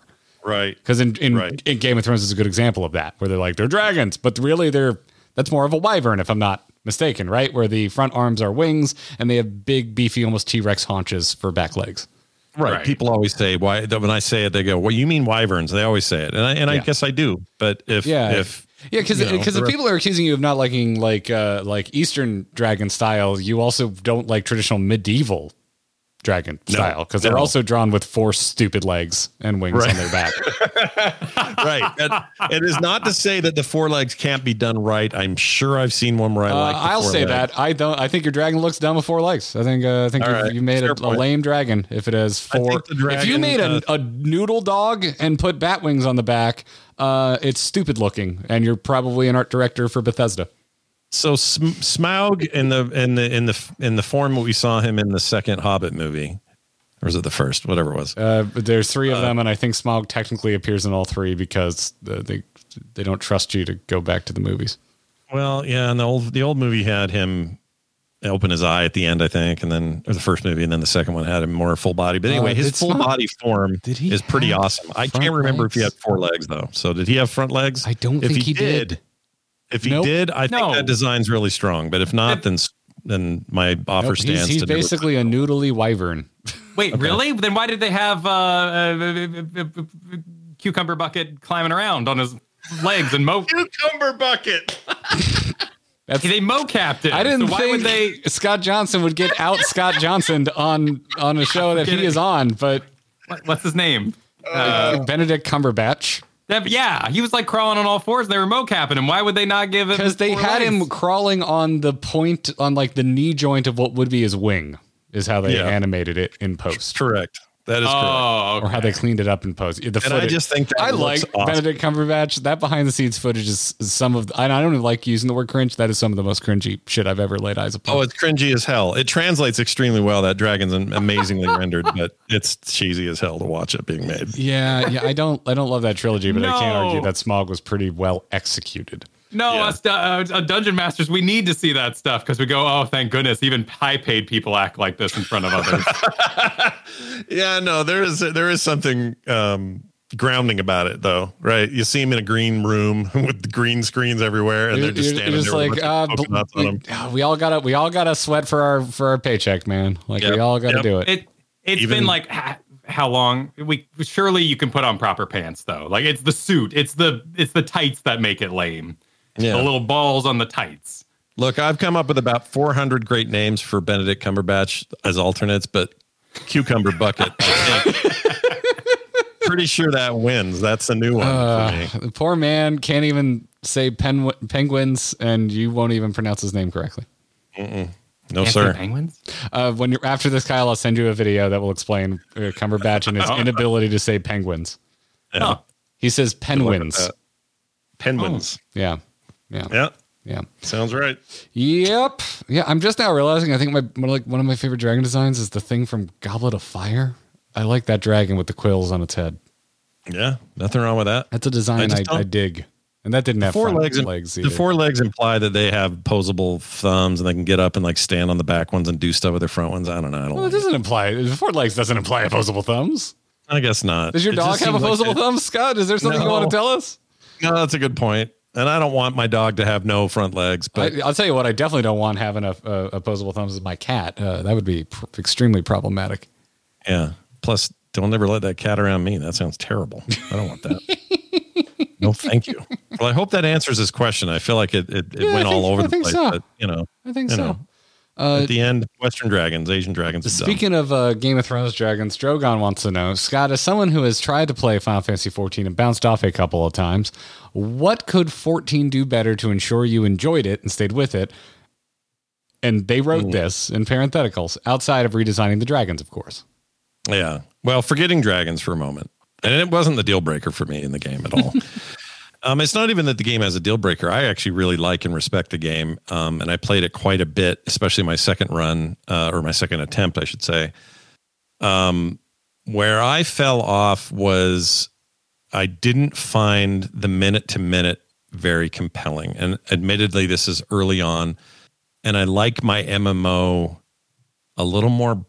This is gonna sound weird. A little more brainless. We talked earlier about how sometimes I just don't want a bunch of story to get in my way. No, I don't. I think brainless is a strong term, but I know exactly what you mean.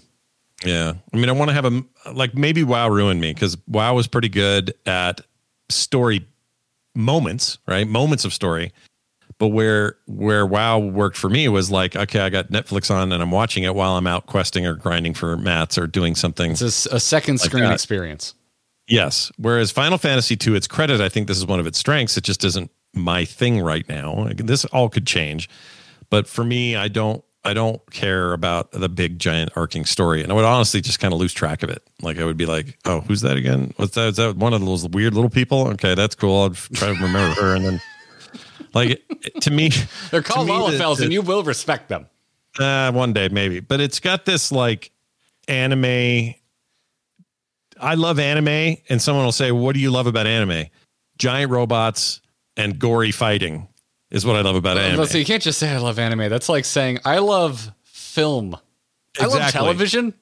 Exactly. Wait, hold on. What? No, this too much of it. It's too. So for me, like some people love to watch a relationship-based anime, where it's all about, I'm in high school and I'm meeting all these guys and it's great. And there's a cool story and you love it.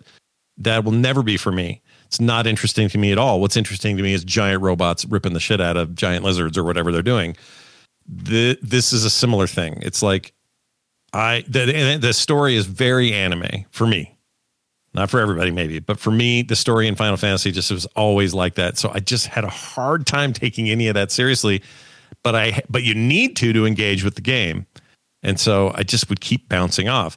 Whereas WoW and to some degree ESO is funny because ESO does a lot of every quest is dialogue and has red lines from professional actors and all of that. So there's a lot to follow there. But it's the in between bits when you're not talking to that NPC or that boss or whatever, that you can just sort of do stuff in the world and play the game that way. And that's the way I'm sort of used to it. So I think it's a me problem, honestly. This isn't a criticism against the game. I think it's just the way I like to play, especially in MMO, which is kind of open and you're sort of like deciding what tasks you're going to do. And I don't want to engage in a super intimate way with a story like that. You're going in kind of looking for a grind, like where you can kind of autopilot. A little bit. Because Kyle and I talked last week on stream while we were playing Diablo 4 about his concerns about the story about Diablo a lot, and I kept coming back around to I didn't grow up with 2. 3 was the first Diablo I technically played 2, but I didn't beat it. I didn't own it. I didn't have a computer that could run it. Right. So 3 was my first Diablo I spent a lot of time with. And I didn't really like the story in Diablo 3, but I didn't care. I was there for just the moment to moment gameplay loop of it. And World of Warcraft, for majority of its existence, was the same thing for me. I got in and I went and I just did the grind and I listened to a podcast on the side. When Twitch came around, I was watching Day 9 on my second screen while I was doing my World of Warcraft grind. And oftentimes they were playing Diablo and you were like, oh, okay, cool. Now we're all playing this thing. Or not Diablo, but World of Warcraft. So it was like, So I don't know what it is other than just to say the story, the kinds of stories I engage in video games are just different than what Final Fantasy is offering. Yeah. And that's true, by the way, of pretty much every Final Fantasy of all time for me. So I like turn-based Final Fantasy. I like 6. I like 7. I appreciate all the other entries. I even think the Bro Road Trip 15 is interesting in some ways. And 16 looks fantastic. But those stories never land for me. They're just always kind of, my gosh, this is cheeseball. What if I told you that 14 eventually crescendos into you versus an ancient being? Oh, I'll bet it. I know it does because everyone's been telling me it does, and you are out of that chorus. But do you know how much I have to do to get there to see it? I know, but it's so.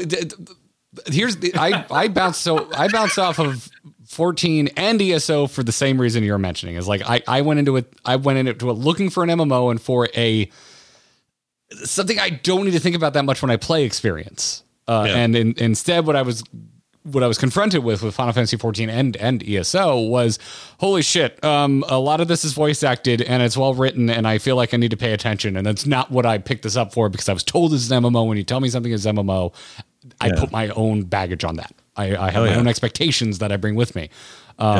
So Now I'm finding that in 14. Now I'm finding my grind. I'm starting to discover my grind now that I've experienced this and enjoyed the story enough. But Kyle and I have done a lot of like rather difficult boss fights, which is scratching a WoW raid itch for me big time. It's some of the best boss fights I've experienced in an MMO. I've seen some amazing video of some fights in there that are very compelling. Yeah, and I love their approach to raiding. I think their idea of skipping a lot of the trash and filler is really great. Yeah. So what I would say to you to recommend 14 is the next time you want a narrative experience game, play it, and then at the end of it, you'll have yourself a nice grind experience. You'll be max level and you'll be through and you'll know what's up. Because there is a solid MMO in there. Level 50 something dude. You made it to the first expansion, I think. If you were having dragon beef, you've seen the first expansion. Oh yeah, yeah. The dragon beef mostly extends to the first expansion because past that I just haven't seen it. But yeah. Anyway, but no, Kyle and I have been talking about it a lot since we got to the end of patch 5.0, and this is the point I think where we're both like, oh, this is why people are zealots for this game, for lack of a better word. Like the end of 5.0 is a legit amazing narrative moment. Sure. And so we've been talking about it as like it's a difficult game to recommend on that front because it's like, I'm trying to tell you to go spend hours reading a book, and it's hard to win that recommendation. Like, how do I recommend a 600, 700 page novel to you? Because that's what I'm trying to do with 14 as a narrative experience. Because you're actually doing a better job convincing me than most. I think it might be because you look like casual wear Jesus today, and it's freaking me out. Oh yes, come to me, my anime child. Look at him, Kyle. You know this is true. Look at that. He's got his shirt down to here a little bit of fuzz showing. If it's helping, really I'll undo another button. I mean, really the fuzz.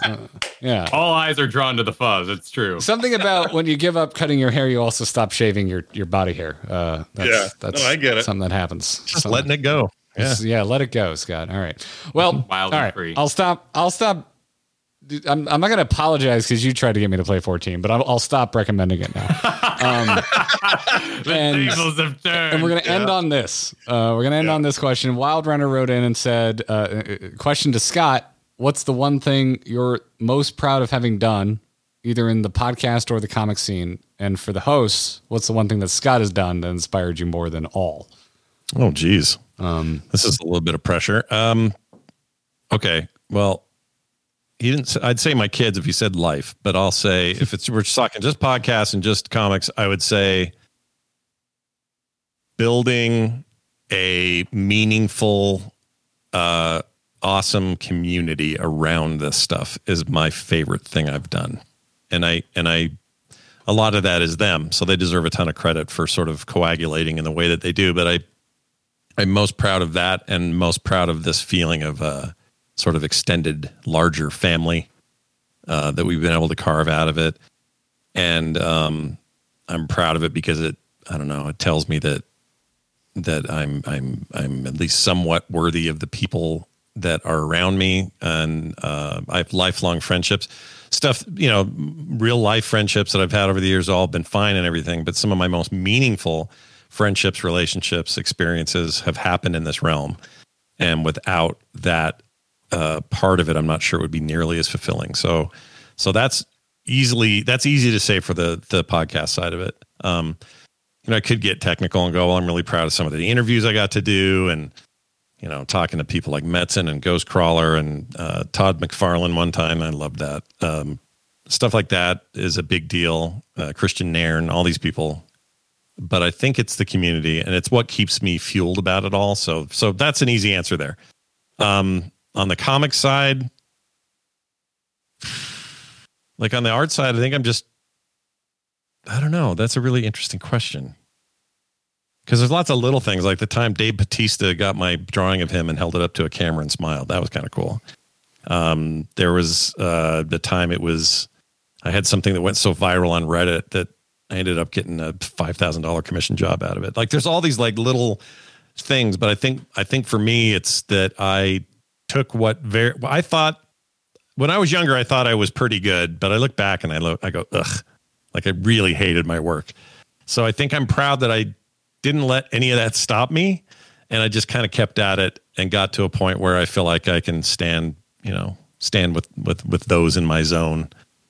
And despite all this new AI generated art crap that's going on, that I can still sort of stand on my own. So I don't know. It's kind of a half answer because I can't really think of anything big. I just love drawing. So I'm proud I'm still doing it, I guess, or that I somehow got to be the 11-year-old dream that I had when I was 11. I got to be Mr. Radio and Mr. Art all the time and do it somehow and pay the bills and send my kids to school and, pay the car off and all that shit like that. I think that's a more of a combined thing, but that's definitely something I'm proud of. I'm kind of lousy talking about myself though. So I don't know.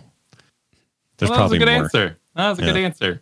The first hour plus of this podcast we were all talking about ourselves. We were talking about the craft. So I think you're pretty good at it, Scott. I think you're pretty good about talking about yourself. Well, thanks, man. I appreciate it. Hopefully not too much, and people aren't like, "Oh my gosh, this guy with his life again." I love. All right, now you have to answer that other thing. Answer that part, but the hosts have to answer it. I'm scared. It's kind of I have kind of a macro level answer for what you've done to inspire me above all, because it wasn't one thing. Like if I had to pick one thing, it was like you made the instance. I wouldn't be doing what I was doing without it. It was legitimately the first podcast I ever listened to. And our Kyle and my shared friend Brian, it was an infomercial. I went over to his house one day with my laptop to play WoW with my other buddy, and he comes out and he's like, "Have you guys heard of this thing called a podcast?" Like legitimately, that was the line he delivered, and then he put on, I think it was like the episode 14 of the instance or something. Oh my gosh, that's early. Yeah, you were talking about the Gates of Encourage opening. That was the topic of the day. I remember that. The first time. I know it happened a second time, everybody. This is when it originally happened. Yeah, this is OG Encourage. These are bugs before just 40 people could zone in there and not crash the server. Exactly. A long time ago. Yeah, but in general, I think what you did was you made me realize that I always wanted to work in entertainment, like any form. Like that's why I pursued art my whole life. Like I want to go work in Nickelodeon or Disney, and that never panned out. But I really want to do. I just wanted to work in entertainment somehow, some way, and you made me realize I didn't need to wait for anyone's permission. That I could do it myself. Well said. Well said. That's a great way of saying that. I'm really happy to hear that. Yeah, I don't think a lot of people would describe you as being kind of punk rock, but that was a big formative part. Being a part of the punk rock community was a big thing for me in my high school years. Sure. It was a big part of guidance, and other than giving me an excuse to be an insufferable brat, and I was kind of that already. What really inspired me about that was the do-it-yourself culture, and you gave me that for my young adult and now adult life. That's a really nice thing to say. Yeah, grab the wheel and go, I guess, is kind of a thing. Actually, you know what? You kind of nailed it. That's always been my thing, and I have zero care if someone says, "Oh, don't do that. It's a bad idea." I just do it anyway. That's kind of punk rock, right? You know, between the three of us, our graveyard of past projects is vast. Yeah.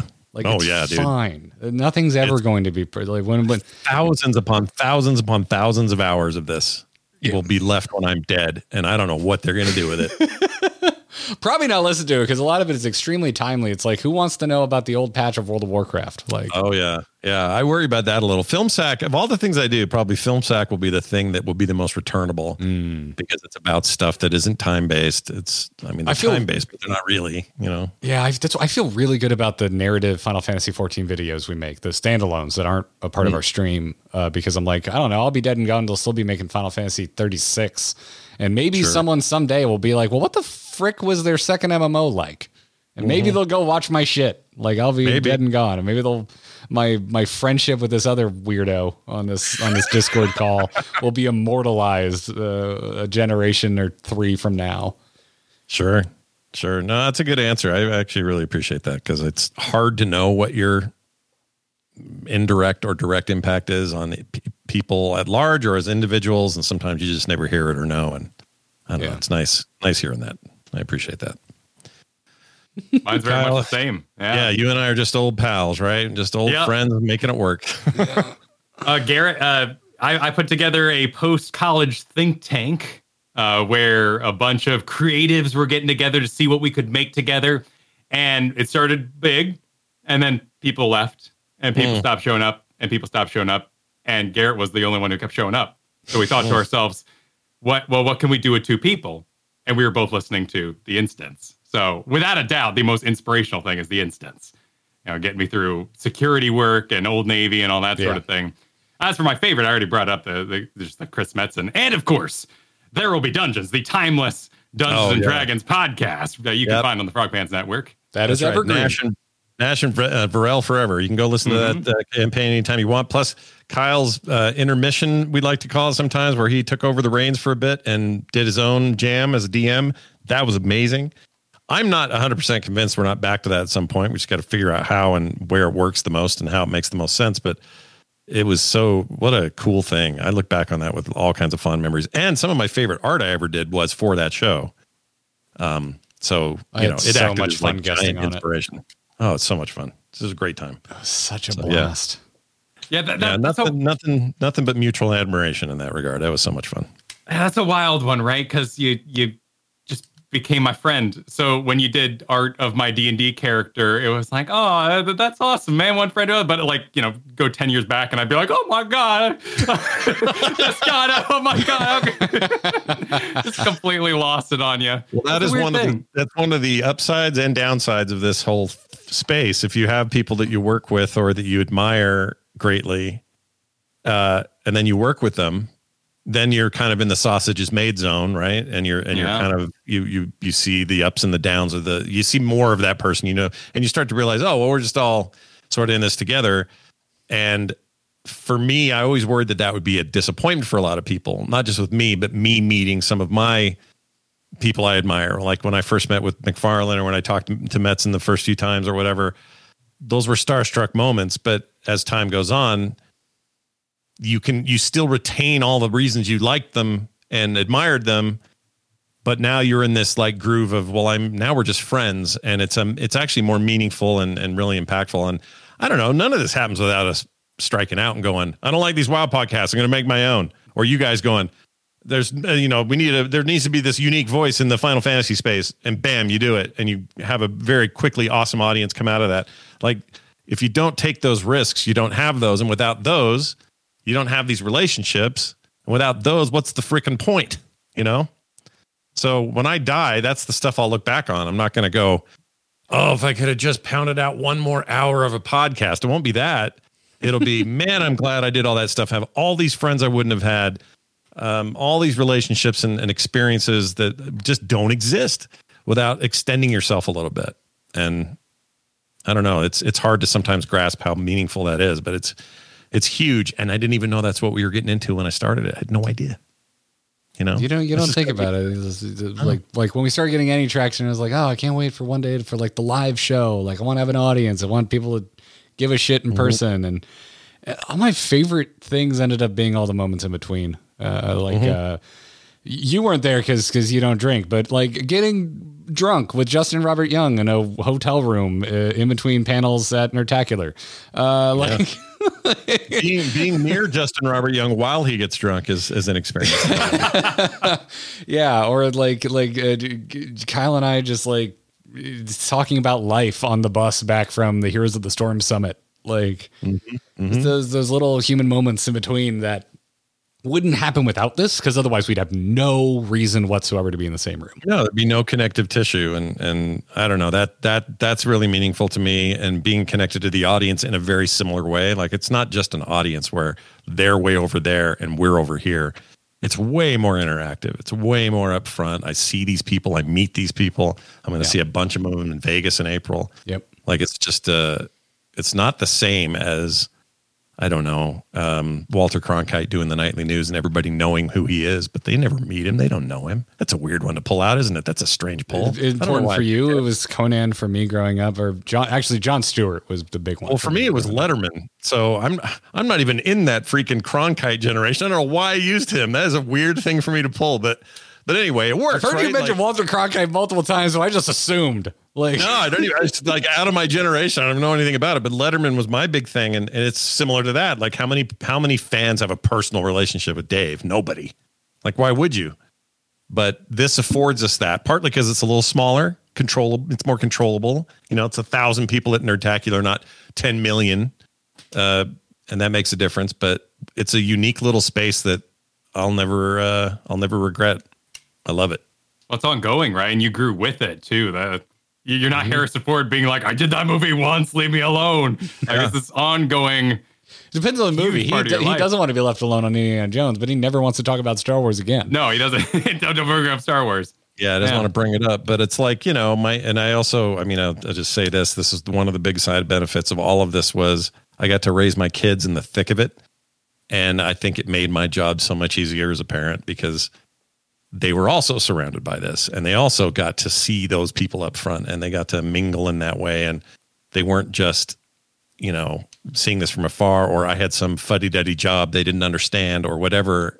I was in the thick of it, and it was on the internet, a place they were also on and trying to navigate and figure out for themselves. And I don't know, man, I recommend it for parenting. It's great because they don't really have much to rebel against, honestly. It's like they don't have scary stuff to say, like, I'm getting on Facebook. You don't know what that is, do you? They couldn't do that with me. They couldn't do Snapchat. I heard he was on there before they were. Like, they didn't have any of those things where the parents are home going, oh, I don't know about this internet or whatever. It wasn't like that. And I look back on it now and I realize there was a huge advantage in that.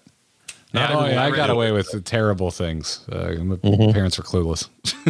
Yeah. Well, and I have a parenting book of, one of those what to expect. They're like, well, try like talking about your day. Just talk about what you're doing. I'm putting it in the oven. I'm stirring this. Just talk to your kid. And I'm like, what? Like you're on stream? Oh yeah, but perfect. Yeah. Hey, good morning. It's your boy Dad. Today we're making pancakes. It's your boy Dad. I do this. Funny. I just finished doing this. You mean I don't have to do it in my broadcasting voice? Wonderful. Audience of one. That's amazing. Let's go. Amazing. Yep. Well, awesome. Well, Scott, thanks, dude, so much for coming on. I really enjoyed this. Love talking shop. Yeah, me too. Thank you for having me. Plus, I feel like the last 3 months I've just been inundated with tweets of when's Garrett and Scott going to do a thing together again? And now I have. I get that all the time. Yeah, it's like, hey, I miss your instant stuff. You guys were my favorite pair for that, or I miss TWBD and Varel and Nash having conversations and this sort of stuff. So yeah, it's good for us to connect once in a while and talk. It's great. Yeah. Well, welcome back anytime, dude. Tell the core dudes we said hi. I will. And before we go, we got some thanks to dish out. I want to thank our wonderful patrons supporting us on Patreon. So if you like what Kyle and I are putting out into the world, check out our Patreon, which you can get to by going to supportourbromance.com. Am I still with you? You're still with me. Oh, because y'all are frozen on my end, but cool, good. We'll just keep soldiering on. You're good. You look great. Excellent. And thank you to our most recent patrons. Kyle, do we have music this week? No. Wait, what do I have? Wait. We did that one. Oh, yeah. That's fine. There you go. Oh, that one's good. Yeah, let's go with that. Let's go with that. Let's go with that. Thank you so much to our recent patrons, starting with David P. Oh, my goodness. I help with this. Hang on. Wait, what am I helping with? Griffins? Griffins. Oh, Griffins. Yeah, Griffins. Yeah, spelt uniquely. Andy P. Thank you for Anonymous. I see what you did there. Yep. Sean_H, if that is on your driver's license. That's cool. I want an underscore on mine. Stephen L. Thank you. Ooh, and Patrick O.R. Thank you for the support. And special thanks to our legendary level backers. We thank you each and every episode. Thank you so much to Sean B, Mike R, Stephen J, Wayra E, Das, Cheesy Bob, and Sean with an EAB. Appreciate the support, everybody. Check it out, supportourbromance.com. Scott, if folks are somehow unaware where they can find all of your wonderful stuff on the internet, where can folks find you? The good news is I have it in one central place. You can find all my shows, all my art, all my everything at frogpants.com. And one quick note, if you like card games, I'm about to do a Kickstarter for a brand new game called Dungeon Murder, which is a really fun up to 5-player card game that I think people are going to really dig. At least I hope so. There's some stuff already up on the site about that. You can find that at frogpants.com or dungeonmurder.com. And if you want to find me socially, You can find me over on the Twitter still. You can find me at Scott Johnson. And thanks again for letting me be on, guys. I thought you were just going to tell them like what Target you shop at, so you just say hi while you're buying underwear. Sure, why not? And probably $40 worth of other things you didn't plan to buy while you were in there, because that's the Target experience. Every time. You can find us socially. Kyle's on Twitter at Kyle Ferguson. I'm on Twitter at Garrett Art. And we have a joint account for this show, our streams, and everything we do on the internet at Garrett Art. Other than that, just follow us on YouTube, because we're on the same channel together all the time, and we'll be back there tonight if you're watching live, streaming more Final Fantasy MSQ. That's right. We're getting back to the MSQ tonight with our 5.1 stream. That's at youtube.com/amovetv, or just search for Grinding Gear on YouTube. You'll find us. We're on there. That's going to do it for this episode of the Grinding Gear Podcast. Until next time, GG.